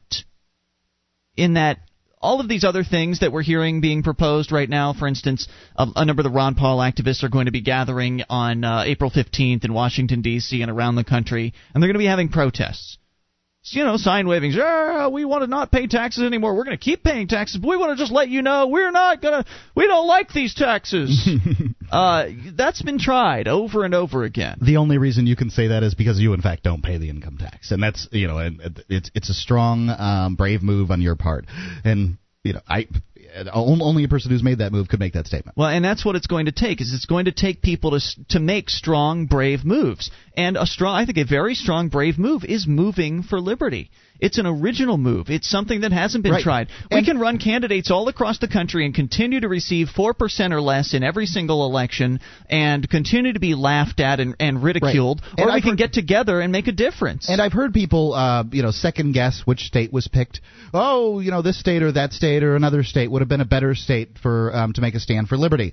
And maybe you're right, but that was the state that was chosen. It was chosen democratically. I realize democracy is not the greatest system and everything, but it was chosen via Condorcet method. What's that mean? Well, it wasn't majority vote necessarily. It was a vote with ranking. So you would rank. I don't know if that's non-democratic or not, but I think it's somewhat democratic. It deserves mentioning in that each state was ranked based on the preference of the individual who was choosing them. Okay, and it was the one that was chosen, and that's the state that's picked. If you have a Free State Project for every state, then the Free State Project isn't going to work. Right, we're back to square one. Right, the Free State Project's only going to work if people move to the one state that we're, choosing to make a stand for liberty and to return to liberty. That's the one that that's what's going to work. And because obviously we can't do it on a national scale. We failed time and time and time again. Right, and don't give me the "it's too cold" excuse. Right, you can't give me that too cold excuse. Right, we are two Florida boys here. I do not want to. This is the snowiest winter yet. I do not want. Did you hear me complain about it on the radio? No, you've been all right. Do not. You've been working in it every day. I am out there every day. I bought myself a pair of Carhartt overalls. Gone mad. And I've got a jacket, and I put a hat on, and I get out there and I swing a hammer in the cold. So you can't tell me about it's too cold. Right. And the fact is, it's not as cold as some places in this country. The people in Wisconsin, for instance, are getting, on days where we've got it 20 degrees in New Hampshire, it's 20 below there. Yeah. So it's not even the coldest. And the whole idea that, for one, here cold is dry as opposed to wet. In Florida, when it was 50 degrees, it's similar to 30 degrees here in New Hampshire, just because it's wetter in Florida. The fact is, if your number one objection is it's too cold, then you really need to stay home. You really need to reassess. You don't want anything for liberty. You need to reassess your priorities. Is liberty something worth giving up a little bit of comfort for? Because that's all you're talking about here, and I would make the claim that it's actually no less comfortable here than it is in a hot climate. In fact, one could make the argument it's more comfortable in a cold climate. It's just the luxuries are reversed. If you live down south, it's hot as hell all the time, and then you go and you run from air-conditioned car to air-conditioned house. Up here, it's cold, 8 months out of the year, and you run from heated car to heated house. There's no difference there. Well, either there's the shoveling, the car doesn't stop when you apply the brakes. There's all kinds of things to cold that stink. You can hire people to shovel if you want to. You can choose to do that. I would prefer it to be. I would hire someone to do my yard in Florida. Here in New Hampshire, I don't have that. That is not an option. The weather is something I was willing to give up in pursuit of liberty, because I didn't want to say I allowed America to slip into a despotic, tyrannical morass because I didn't want to be cold. I just didn't have that. And even if that's the worst thing for you, be a snowbird. Move up here for 9 months. Sure. Go back to Arizona or whatever for 3. So there you go. 1-800-259-9231. I guess the ultimate question for those people is is actually having a real shot at liberty in your lifetime worth a little bit of chilly temperatures? Or would you prefer to be in chains on the beach? 1-800-259-9231. All right, you can bring up whatever's on your mind. We're going to Chris. He wants to talk about Gene Ray here in a few moments. Hour number 3 is coming up. Also, still to come, one of the more bizarre objections to liberty that I've ever received in the email box. We'll read that one for you and see what you think if you chime in. 800-259-9231. Take control of the airwaves. Bring up anything. This is your show. It is Free Talk Live. 1-800-259-9231. Would you like to help others find Free Talk Live? You can help us advertise, market, and promote the show at amp.freetalklive.com. Consider becoming a Free Talk Live amplifier now for $3 a month and get some cool bonuses at amp.freetalklive.com.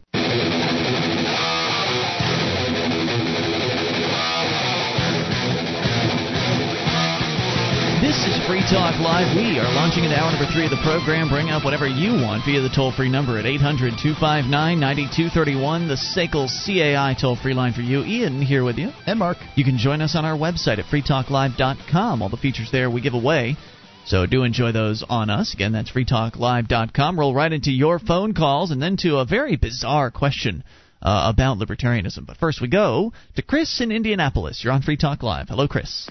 Hello. Hey, what's on your mind? I was wanting to talk about the Gene Ray interview you guys had. Gene Ray, the man behind TimeCube.com. He is a friendly but crazy old man who believes all kinds of nutty things. If you go to TimeCube.com, you will have some idea of what we are talking about. But it's basically the longest, most rambling, bizarro website you've probably ever seen on the internet. That's Gene Ray in a nutshell. Your comment, sir? Well, when you guys interviewed him, you guys had a caller who called in and said that a cube has 6 sides. Yeah. And Gene Ray did not like that at all. He gets very upset at that question. Well, I went and looked at the YouTube videos that the Australian guy who killed himself made. Yes, Gene Ray's follower, his name was Cubehead, and he had his own website at cubicao.tk. Yeah, he called himself the second wisest human also. Yes, he did. Video. In that video, I swear I heard Gene Ray say that a cube has 6 sides. Well, I'm sure Gene Ray gets lost in all of his madness and is, somewhat inconsistent at times. Aren't we all? Well, anyway, I just wanted to bring that up. It was very strange, and his granddaughter is very gorgeous. That's actually the reason why I looked it up. And you wanted to see if she was hot. There's lots of pictures of hot girls on the internet, by the way. Yeah. But also, another thing is the Photoshop.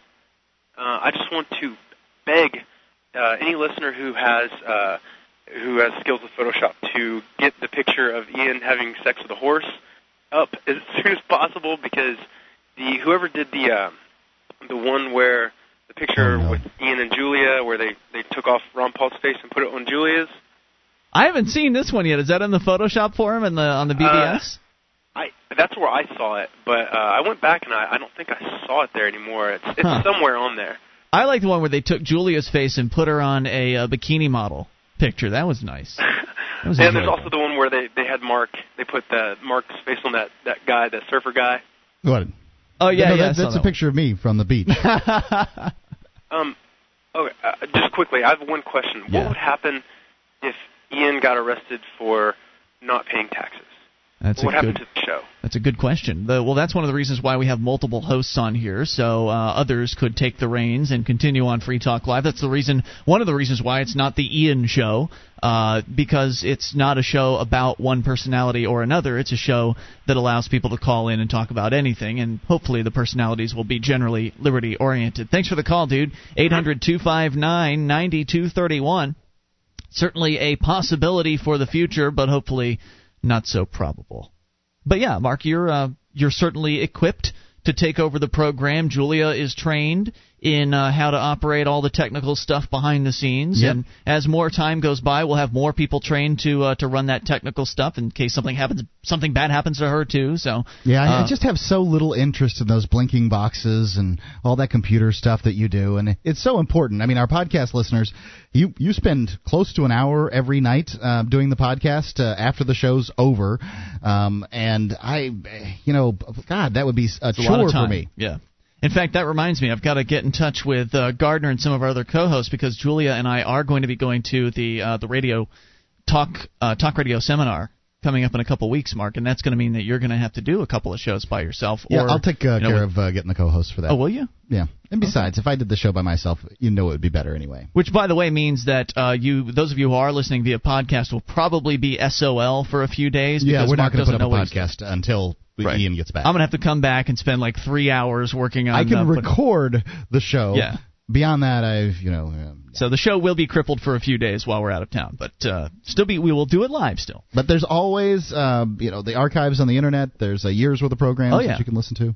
That said, though, Mark, some of our listeners are all caught up, and they will be jonesing. So what can you do?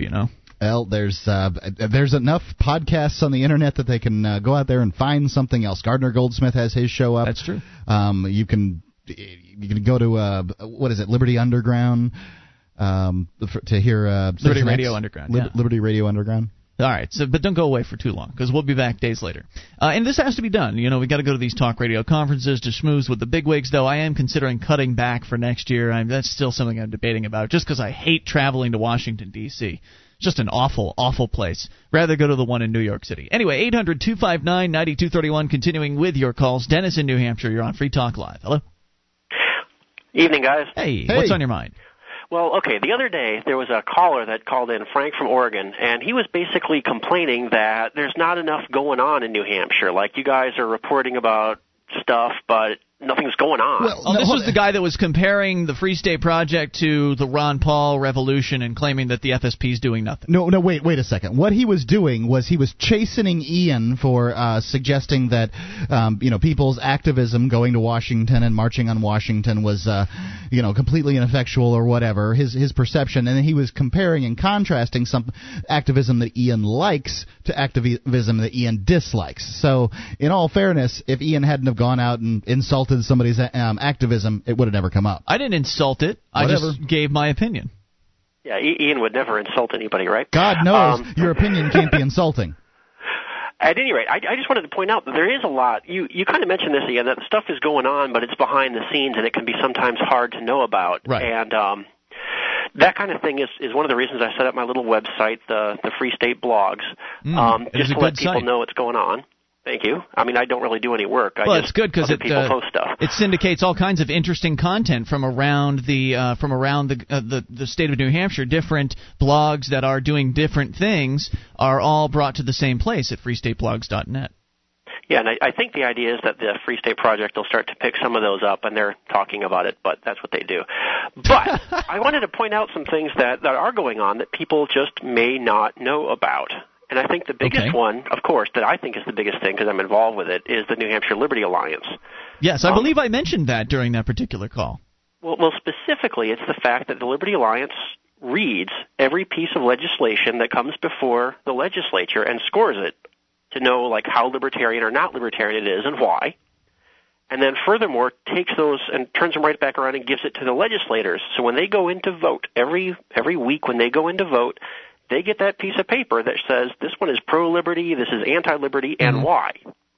I think that's an amazing amount of effort that is unprecedented in this country, and if not around the world. I mean, who else is doing this, Dennis? Anybody? Well, here, to the best of my knowledge, nobody. And here's the thing. Sometimes people come to me and they say, ooh, can I snarf the code that you guys use to do that review? And I say, here's the code, but the problem is we have 100 people that are reading the bills. Wow. One of which I am. Sometimes one I do of which is Mark. And, each person only has to do a few. They don't spend a whole lot of time on it.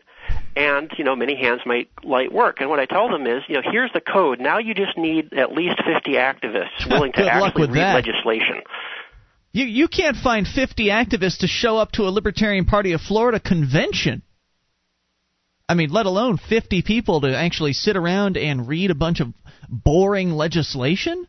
Well, some of it's not boring. Some of it's like once you realize how this stuff works, it's like, oh my God, this guy's a slime ball. He's redefining what a dead person is. Oh my God.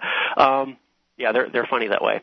That plus, other stuff going on. The fact that our legislature is so accessible, and we really are able to train people to become lobbyists. I mean, it sounds bad. The word lobbyist sounds bad.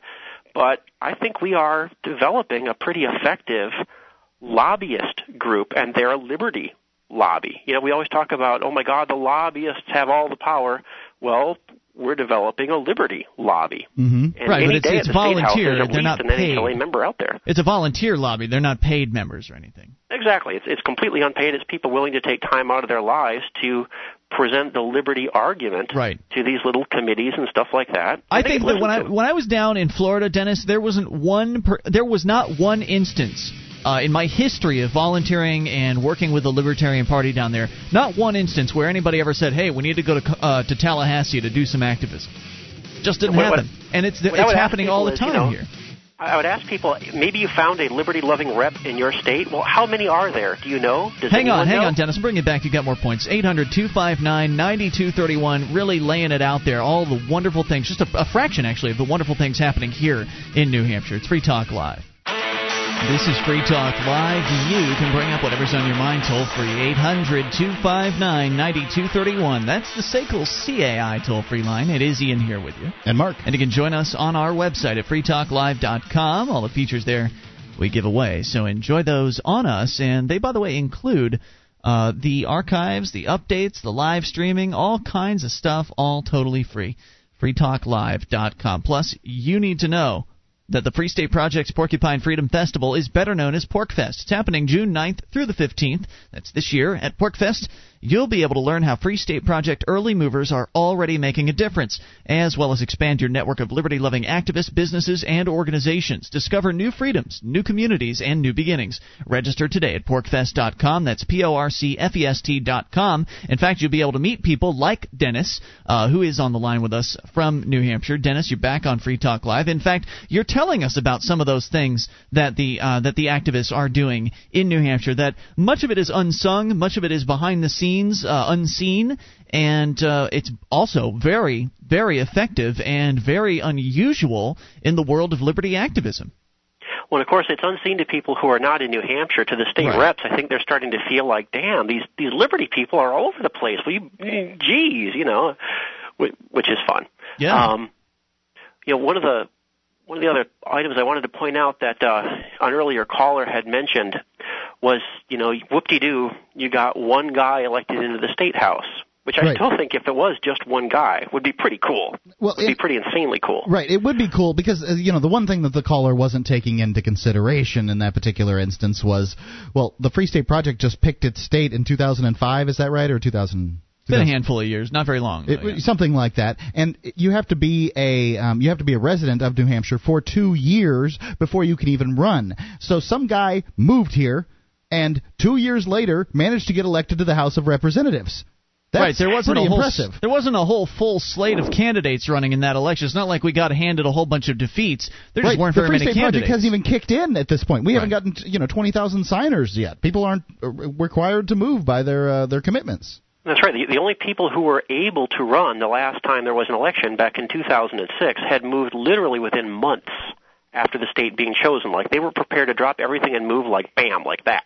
Now, being a relatively politically active dude, Dennis, are you hearing rumblings about people gearing up for a possible 2008 run since we've had more people here longer now? Oh, yeah, we have, and there are quite a few. I know of at least half a dozen people that have already filed that are SSP members, but I know that a lot more have just not filed. It's going to be more than that. Now, we had at least, and there could be more, but I know personally 8 people who ran back in 2006. 6 of them ran as Republicans.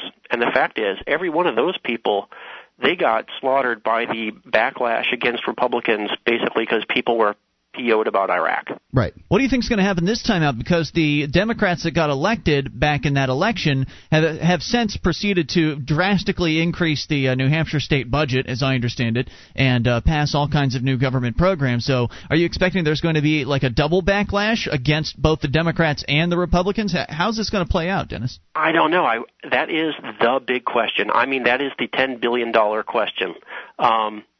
If the Democrats continue to hold on to the entire slate, if they hold the House, the Senate, and the governorship, I think it's going to get uglier before it gets better. Yeah, definitely. Personally, I believe the Democrats are going to continue to hold on because people hate the war. Yeah, right? they just do, and unfortunately, people are just largely uninformed about issues, and it mostly is Republican bad, Democrat the only better. Some good things that we have going for us, and this could really go either way. I mean, on the downside, the Democrats, what they have is money, and they have a machine. I mean, they have a political just juggernaut because, from what I can tell, the Democratic Party in other states is looking to score a win here. Like, ooh, we turned New Hampshire into a Democratic state, and they're just dumping money into the machine. So for them, it's, hey, well, whatever. Didn't about twice as many people turn out for the Democratic primary than the Republican primary?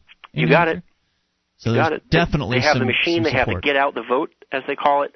But the flip side is, and this is, I believe that the Stand for Liberty will happen in the House of Representatives in the state of New Hampshire. They got rid of straight ticket voting. New Hampshire no longer has straight ticket voting. You can't just check the R or check the D. You have to go down and say, I want this guy, and this guy. That's not that much harder, though. Then they just check all the R's and all the D's, right? Oh, you'd be amazed. People are lazy. The number of people that are actually going to go down and check all the R's and check all the D's, what they're going to start doing, I believe, is they're going to look at names that they know. Oh, I know this guy. I've heard of that guy. I've met this guy, and it really matters. It really does matter.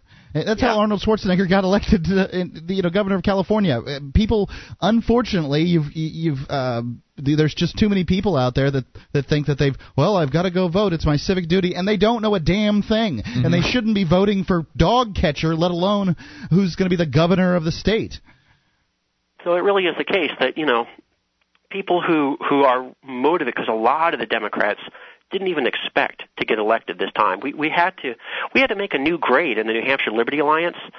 We previously had a grade of incomplete for we didn't know, people weren't voting enough. We had to make a new grade called dereliction of duty because so many of them got elected. They didn't expect to get elected. They thought they were just padding out the full ticket. Right. If they got elected, they couldn't go to the state house. So they're derelict in their duty. Well, I think that's great. I think more state representatives should be encouraged to not show up because I'd rather have them not show than show up and vote against freedom. Well, suffice to say, most of the ones that are dereliction of duty, they were basically Democrats who got swept in with the.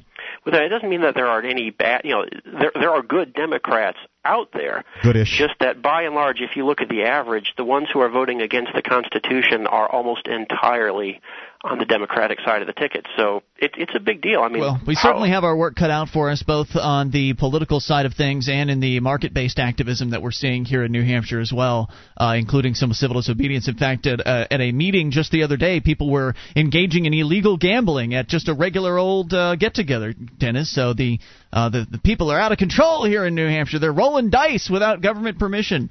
It's really just a lot of fun up here. There's all kinds of different things for people to get involved with.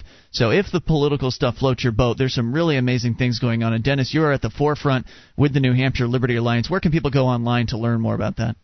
Thanks. That's nhliberty.org. It's a good website. You guys have a bustling forum there that is relatively new. Probably you're still looking for more participants there, and you can help from afar. You can contribute a few bucks and get signed up to the forum and kind of keep an eye on things and see what's going on. Right on. Well, thanks. Evening, guys. Thanks for the call, dude, and the update. Always interesting to hear what is going on from the political viewpoint, because I myself am really tired of politics, really tired of it. I find it pretty ineffective. But what these people have been doing here in New Hampshire... Right, they're actually getting things done. Right. Is that happening in your state? I mean, it wasn't happening in Florida. Is liberty being advanced in any way, shape, or form in your state by some kind of organized group? Because I know what the answer is. It's no. No. I'd love to be told otherwise. And and people can talk about how effective the Free State Project's been up to this point, and I have a plan to make it significantly more effective in this next year. That's just a teaser. Don't let the cat out of the bag. I'm not going to tell you anything else. But only 500 people, are here, and how many 250 or so have moved? About that have moved, yeah, about that. So it's only just beginning, and the results from those 250 people have been tremendous. We really are getting the best of the best activists, and they're all moving away from your state, and they're coming here to New Hampshire because it makes sense. More on the way. You can take control of the airwaves, bring up whatever's on your mind. Todd in Michigan, your calls about anything, and the bizarre questions still to come. It's Free Talk Live. With your help, we can spread the message of liberty around the world. Consider becoming a Free Talk Live amplifier for just $3 a month now at amp.freetalklive.com. If you can't afford it, keep enjoying us for free. If you can spare the $3, visit amp.freetalklive.com. Free Talk Live, you bring up anything, toll free, 800-259-9231. That's the SACL CAI toll-free line, and it's Ian here with you. And Mark, you can join us on our website at freetalklive.com. All the features there we give away, so enjoy those on us. They include live streams, broadband version of the show, and a dial-up version, both waiting for you free at freetalklive.com. So we go right back into your phone calls. Coming up, a very bizarre question, one that we've never, I mean, we've heard a lot of the same questions over and over again over the years, Mark, about liberty. Sure. This one is a new one. We'll get to that, but first we go to Todd in Michigan. Todd, you're on Free Talk Live. Hello. Hey, how's it going, guys? Hey, what's on your mind? Well, I wanted to ask you guys what are your thoughts on Murray Sabrin's run for U.S. Senate in New Jersey. And now he's supposed to brand himself as a Ron Paul Republican. I know Ron endorsed him. My concern about him, and I've read his platform points on his website, and there's one important issue that's missing from his site. What's that? And that's the war. And the one interesting thing that a lot of people aren't taking into account is, well, exactly what is he going to do about the war? I mean, I've heard that he is against the war. Well, that's nice, that's all well and good, but what does he plan on doing about it? Does he plan on getting us out, or is he going to keep us in? Is he in favor of a troop surge, or is he against it? I mean, so you're referring to a deal breaker for a lot of people. Just to bring the listeners up to speed on this, you're referring to a candidate, Murray, is it Sabrin or Sabrin? Sabrin, I believe. Murray Sabrin. MurraySabrin.com. Who is getting a lot of press from the Lew Rockwell blog. Now, in the world of libertarianism, the Lew Rockwell blog is probably, or the Lew Rockwell website, LewRockwell.com, is one of the most popular, if not perhaps the most popular libertarian website out there. And it is generally very, very pro-freedom, very anti-state, very principled place to find news and information. And I spend a good amount of time sort of monitoring the blog because there's all kinds of interesting things that pop up there. And I've seen this guy's name pop up over and over again. So he's definitely got the Lew Rockwell people behind him. I believe that he's like a friend of Lew or something like that. I don't know too much else about the guy besides the fact that Lew Rockwell's been pimping him like crazy. And he has gotten this Ron Paul endorsement. Now, I don't understand why Ron Paul would endorse somebody who doesn't fall into line with him on his anti-war viewpoint.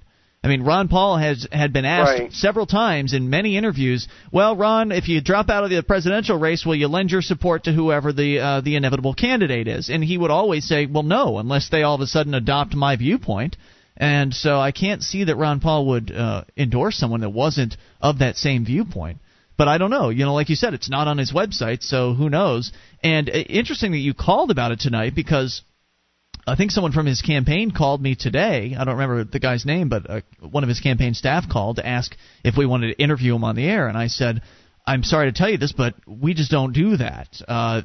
We have guests on the show occasionally. It's not a guest-based show. And if I have one libertarian candidate on the air, and I don't know if maybe he's running as a Republican, I don't know what he's running as, but if I have one liberty-oriented candidate on the air, inevitably all of them are going to be calling me saying, hey, you gave Murray Sabrin an interview, why don't you interview me? I'd love to talk about my platform and where I want to take the party and blah, blah, blah. And look, this isn't just to let anybody who's listening that's running a campaign out there, we're glad your candidates are running. Okay? Excellent. We are trying to prepare a foundation for you to run your campaigns on. We're spreading the news of liberty. Right. What we are not doing is Candidates Corner, where every single candidate gets to call in and spout off the reasons they're running, what's so exciting about their campaign, what makes them different from the other competition. And, it's not Candidates Corner. It's not anything to focus on candidates. This is a show about issues. Now, of course, if Sabrin wants to call in then I can't stop him from doing that, certainly. But I told his campaign, look, if there's something newsworthy that's happening, let me know. If he gets arrested or something like that, let's talk. If he does some civil disobedience, okay. Give me something to separate your candidate from all of the other run-of-the-mill libertarian candidates. And we did that there. with Michael Badnarik when he was making, what was it, the state run? What was? Yeah, he ran for Texas, or no, he ran for U.S. House in Texas. U.S. House in Texas, because he signed a contract. He put a contract out there that basically said, voters, you can hold me to this. I will not grow the size of government. And actually, it was. You could have taken him to court on this contract. Yeah, but now that's kind of old news, so if everybody else does that, that's not going to get you on the show. Well, I think what it comes down to is if he is against the war, which sounds great, and I know Ron has a lot of confidence in him, what does he plan on doing about it should he ever get elected as a U.S. Senate? What can a senator do? Vote against the war when they have the opportunity, I guess. Yeah, and aside from his immigration position, which which sounds Pat Buchanan, I'm not exactly a fan of it. And I love his position on education for the most part.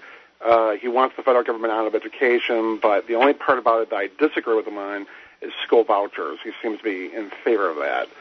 But I think, he sounds okay. He doesn't why are you even looking at it? I mean, has the kind of fire that Ron Paul would. But you're in Michigan, Todd. I mean, why are you even? You never know. Why are you in Michigan even caring about what's going on in New Jersey? Are you considering sending him money or something? I was just, kind of curious. Just curious. Not that I really care, but. Because I was going to say, if you feel like donating money to a political campaign, I mean, I'd put my money where the Free Staters are here in New Hampshire. It's going to go a lot longer of a way. The corruption isn't as bad. I mean, New Jersey is one of the most corrupt states to do anything in. And so, I mean, I'm just saying, if you've got money to spend, consider spending it here with some of the candidates that are running. Even local candidates, I mean. Well, Todd's going to move to. He's a Free State Project member. Right, but I'm saying even the local candidates on the state level. It seems to me that bang for the buck, making New Hampshire, getting New Hampshire to secede from the United States makes a hell of a lot more sense than trying to fix the government in Washington. There's no doubt about it. Todd, thanks for the call tonight. As always, 800-259-9231. That number allows you to take control of the airwaves. Going to the email box. This one is a little bizarre. So, Mark, I want to hear what you have to say to it. It's from a guy named Kufra. He says, Ian, I was arguing with my friend about the free market, and I told him that the initiation of force is always wrong in all cases, no exceptions. He agreed with me in principle, but he brought up the issue of laws of physics. That is, F equals ma. Force equals mass times acceleration. Action equals existence times change. He says that it's not immoral to initiate force because force is merely the combination of existence and meaningful change to achieve action. An existence without meaningful change and therefore without force would be meaningless. What do you think I should say to him? Okay, he's applying the physics term force to the what in real world, what we use the terminology force to in fact mean violence against another human being or threat thereof. Right. That's not force in the physics sense. Right. And also, you have to, is there a physics formula for the the golden rule? I guess what you should do is, if he says the formula to him, is punch him right in his frickin' mouth. There's some force for you, Buster. Hey, I was just trying to create meaningful change. Right. I was trying to change your teeth out of your face. How do you like it? There's force for you. Yeah. It's force and violence. Yes, force. We use the terminology force to mean government force, which is violence. One human being. Government force is the cloak of legitimacy over one human being using force on another human being, and force that is going to harm. Actually, a better term, which we don't use properly, is aggression. Yeah, that's true. Aggression means that, to aggress against. If you punch me in the mouth, I can punch you back. We've both used force. You, on the other hand, aggressed me. Right. So I am the aggressor. Tell him I've decided to change the terminology for you. Mm-hmm. I see that force hangs you up, and you're big into physics. I got it. There's no mathematical formula for aggression. Aggression. Yeah. There you go. That's a good one, Mark. 800-259-9231. Like I said, we never had that one before. That was a new one. You got a funny look on your Bizarre. 1-800-259-9231. More coming up. You take control. Bring up whatever's on your mind, even in these remaining moments. This is Free Talk Live. This is Free Talk Live. We only have a few moments remaining. Just enough time for your call if you make it right now at 1-800-259-9231. That is the SACL CAI toll-free line, 800-259-9231. It's Ian here with you. And Mark. You can join us on our website at freetalklive.com. The features we give away, so enjoy those on us. If you like the show, want to help support Free Talk Live, become an amplifier. Just head over to amp.freetalklive.com to learn more about the program. It's simple. It stands for Advertise, Market, and Promote.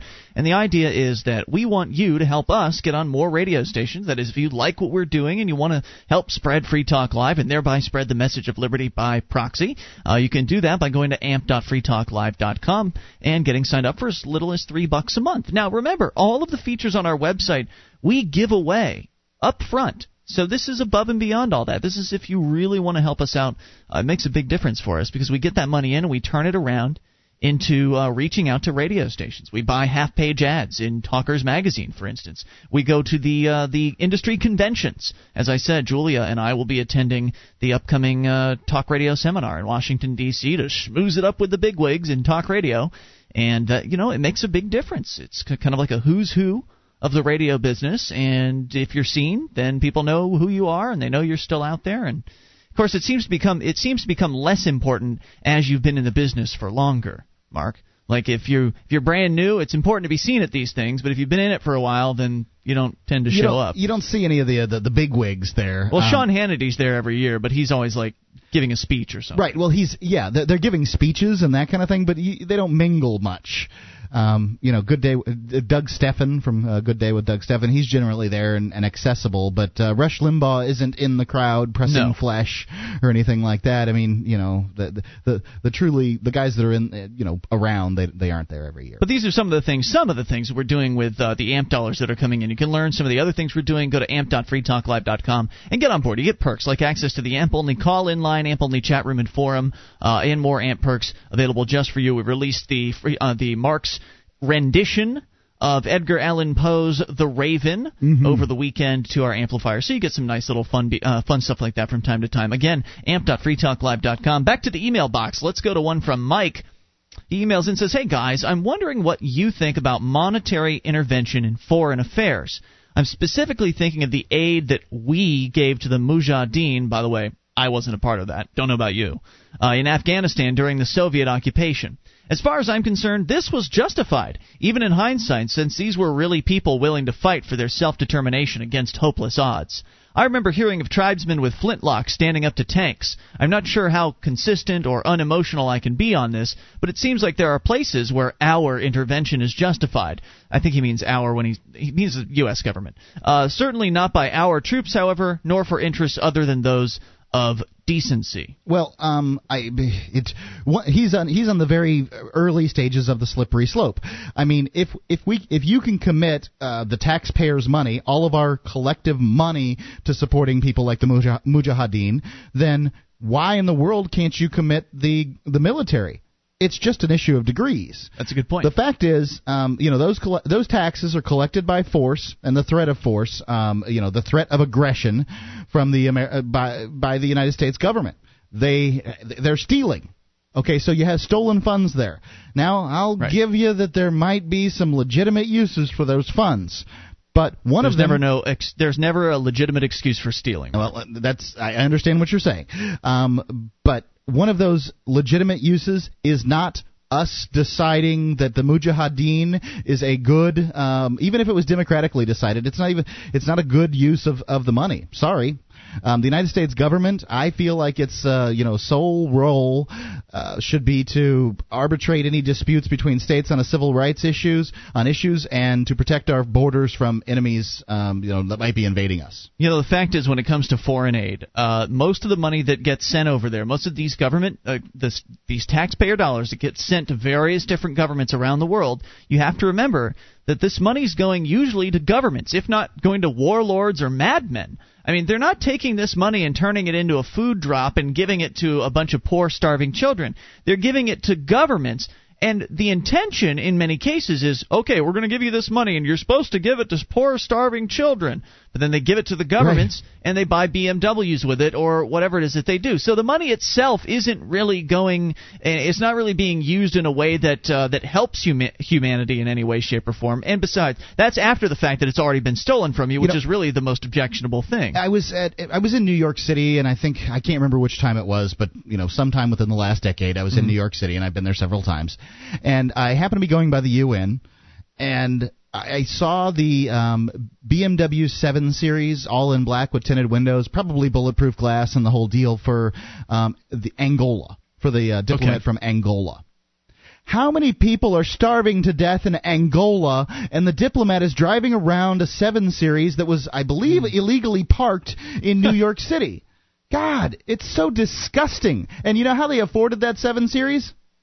From the money that we gave them. Well, I didn't give it to them. Well, the United States government, and it was your money. So, so foreign aid, bad idea, because inevitably not everyone is going to agree on it. I mean, some people could make the argument, those Mujahideen, they're doing great things. But what if there are people in America that are on the other side of the conflict? And especially if you go to the Israel situation with the Middle East, there are people in this country on all sides Absolutely in the Middle on East. all sides. Why would you it is in no way right for you to say, well, if you don't like these countries, too bad. We're taking your money anyway, and we're going to give it to the people that you hate. Ludicrous. I mean, that is totally anti-American and totally anti-freedom. The only pro-freedom position is to allow Americans to keep the money that they earn, and then, if you decide personally that you want to help some movement out around the world, then you can dig into your pocket and your bank account and cut a check for as much money as you've got in your bank account if you really are so interested in what's going on with world politics or world affairs or world wars. That's what I did when I believed in Ron Paul. I didn't expect to go out there and vote democratically and take your money from you to support Ron Paul. I sent a check. And that's what a person who believes in freedom does. Now, I'm not trying to scold this email writer here. I understand where he's coming from, and I kind of get it. Well, it's sort of the siren song of government, right? The idea that there's this possibility to do good. If we could just put the right people in and have them send the money to the right places, then finally this government will do good. But it doesn't work that way, my friends. Because even if you have the perfect plan as far as how to make the government work and make the government do what you want it to do to help whoever you want it to help, your plan will never be implemented. Because, first of all, you aren't in power, and odds are pretty much against you ever getting into power and ever having enough influence to get your plan passed through. But even if you could, and this is, by the way, borrowed from Harry Brown's excellent book, Why Government Doesn't Work. I highly recommend that. But even if you could get your program implemented in the perfect way that you imagined it, the way you originally envisioned it, that you managed to get it through Congress without having it being modified by the other 435 people or whatever in there that are going to want to change it and add things and adjust it in order to get their vote. You know how that is? They log roll, they back scratch. So even if you could get it passed through without any modification, then you won't be the one in charge of implementing it. Because you'll have been the representative that got it passed. Then it goes to the bureaucrats. Then it gets handed off to some government bureaucracy, and it's then the responsibility of bureaucrats, federal bureaucrats, to administrate that program. You think they're going to follow all your rules and they're going to do everything exactly by the book? They sure haven't. There's no evidence that that anyone's program has been followed in the way that it was supposed to. I mean, just look at welfare. It's out there to help poor people, and I'm sure it has helped some poor people. Sure. I'm sure that people have used the money to get back on their feet and make a good, productive life. I'm positive that there's some success stories out there. There are also people that have lived on welfare for 3 generations. Yep. There are people that have had their productivity stifled, crippled. They don't even understand what it's like to work for themselves, to make money. And why? Because there's a government program out there called welfare. Not to mention the bureaucrats themselves, which are siphoning off about 70% of the program's budget. Right, and by the way, that's not people stealing the money, which there's plenty of those people out there.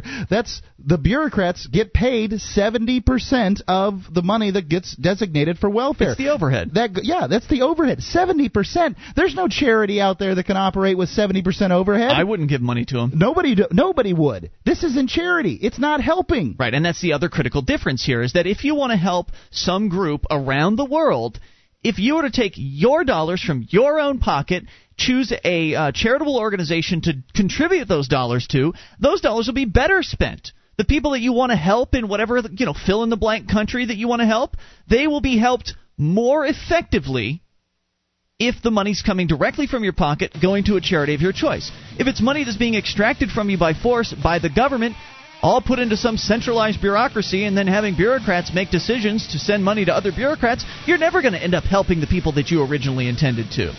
So please, let go of this whole idea that centralizing things makes things more efficient and that the government can actually help people. It can't. All it does is hurt. We'll be back tomorrow night. You can join us online in the meantime at freetalklive.com. DVD, books, music, instruments, periodicals, computers, software, electronic, photo, cell phone, office product, home and garden, bed and bath, furniture, kitchen, pet supply, automotive, hardware, apparel, shoes, jewelry, grocery, healthcare, sports and outdoors, toys, games, used, and more. It's a department store at your fingertips. Amazon.freetalklive.com. Get all your shopping done, a great deal, delivery to your door, and a percentage of your purchase will go to Free Talk Live when you enter Amazon through Amazon.freetalklive.com.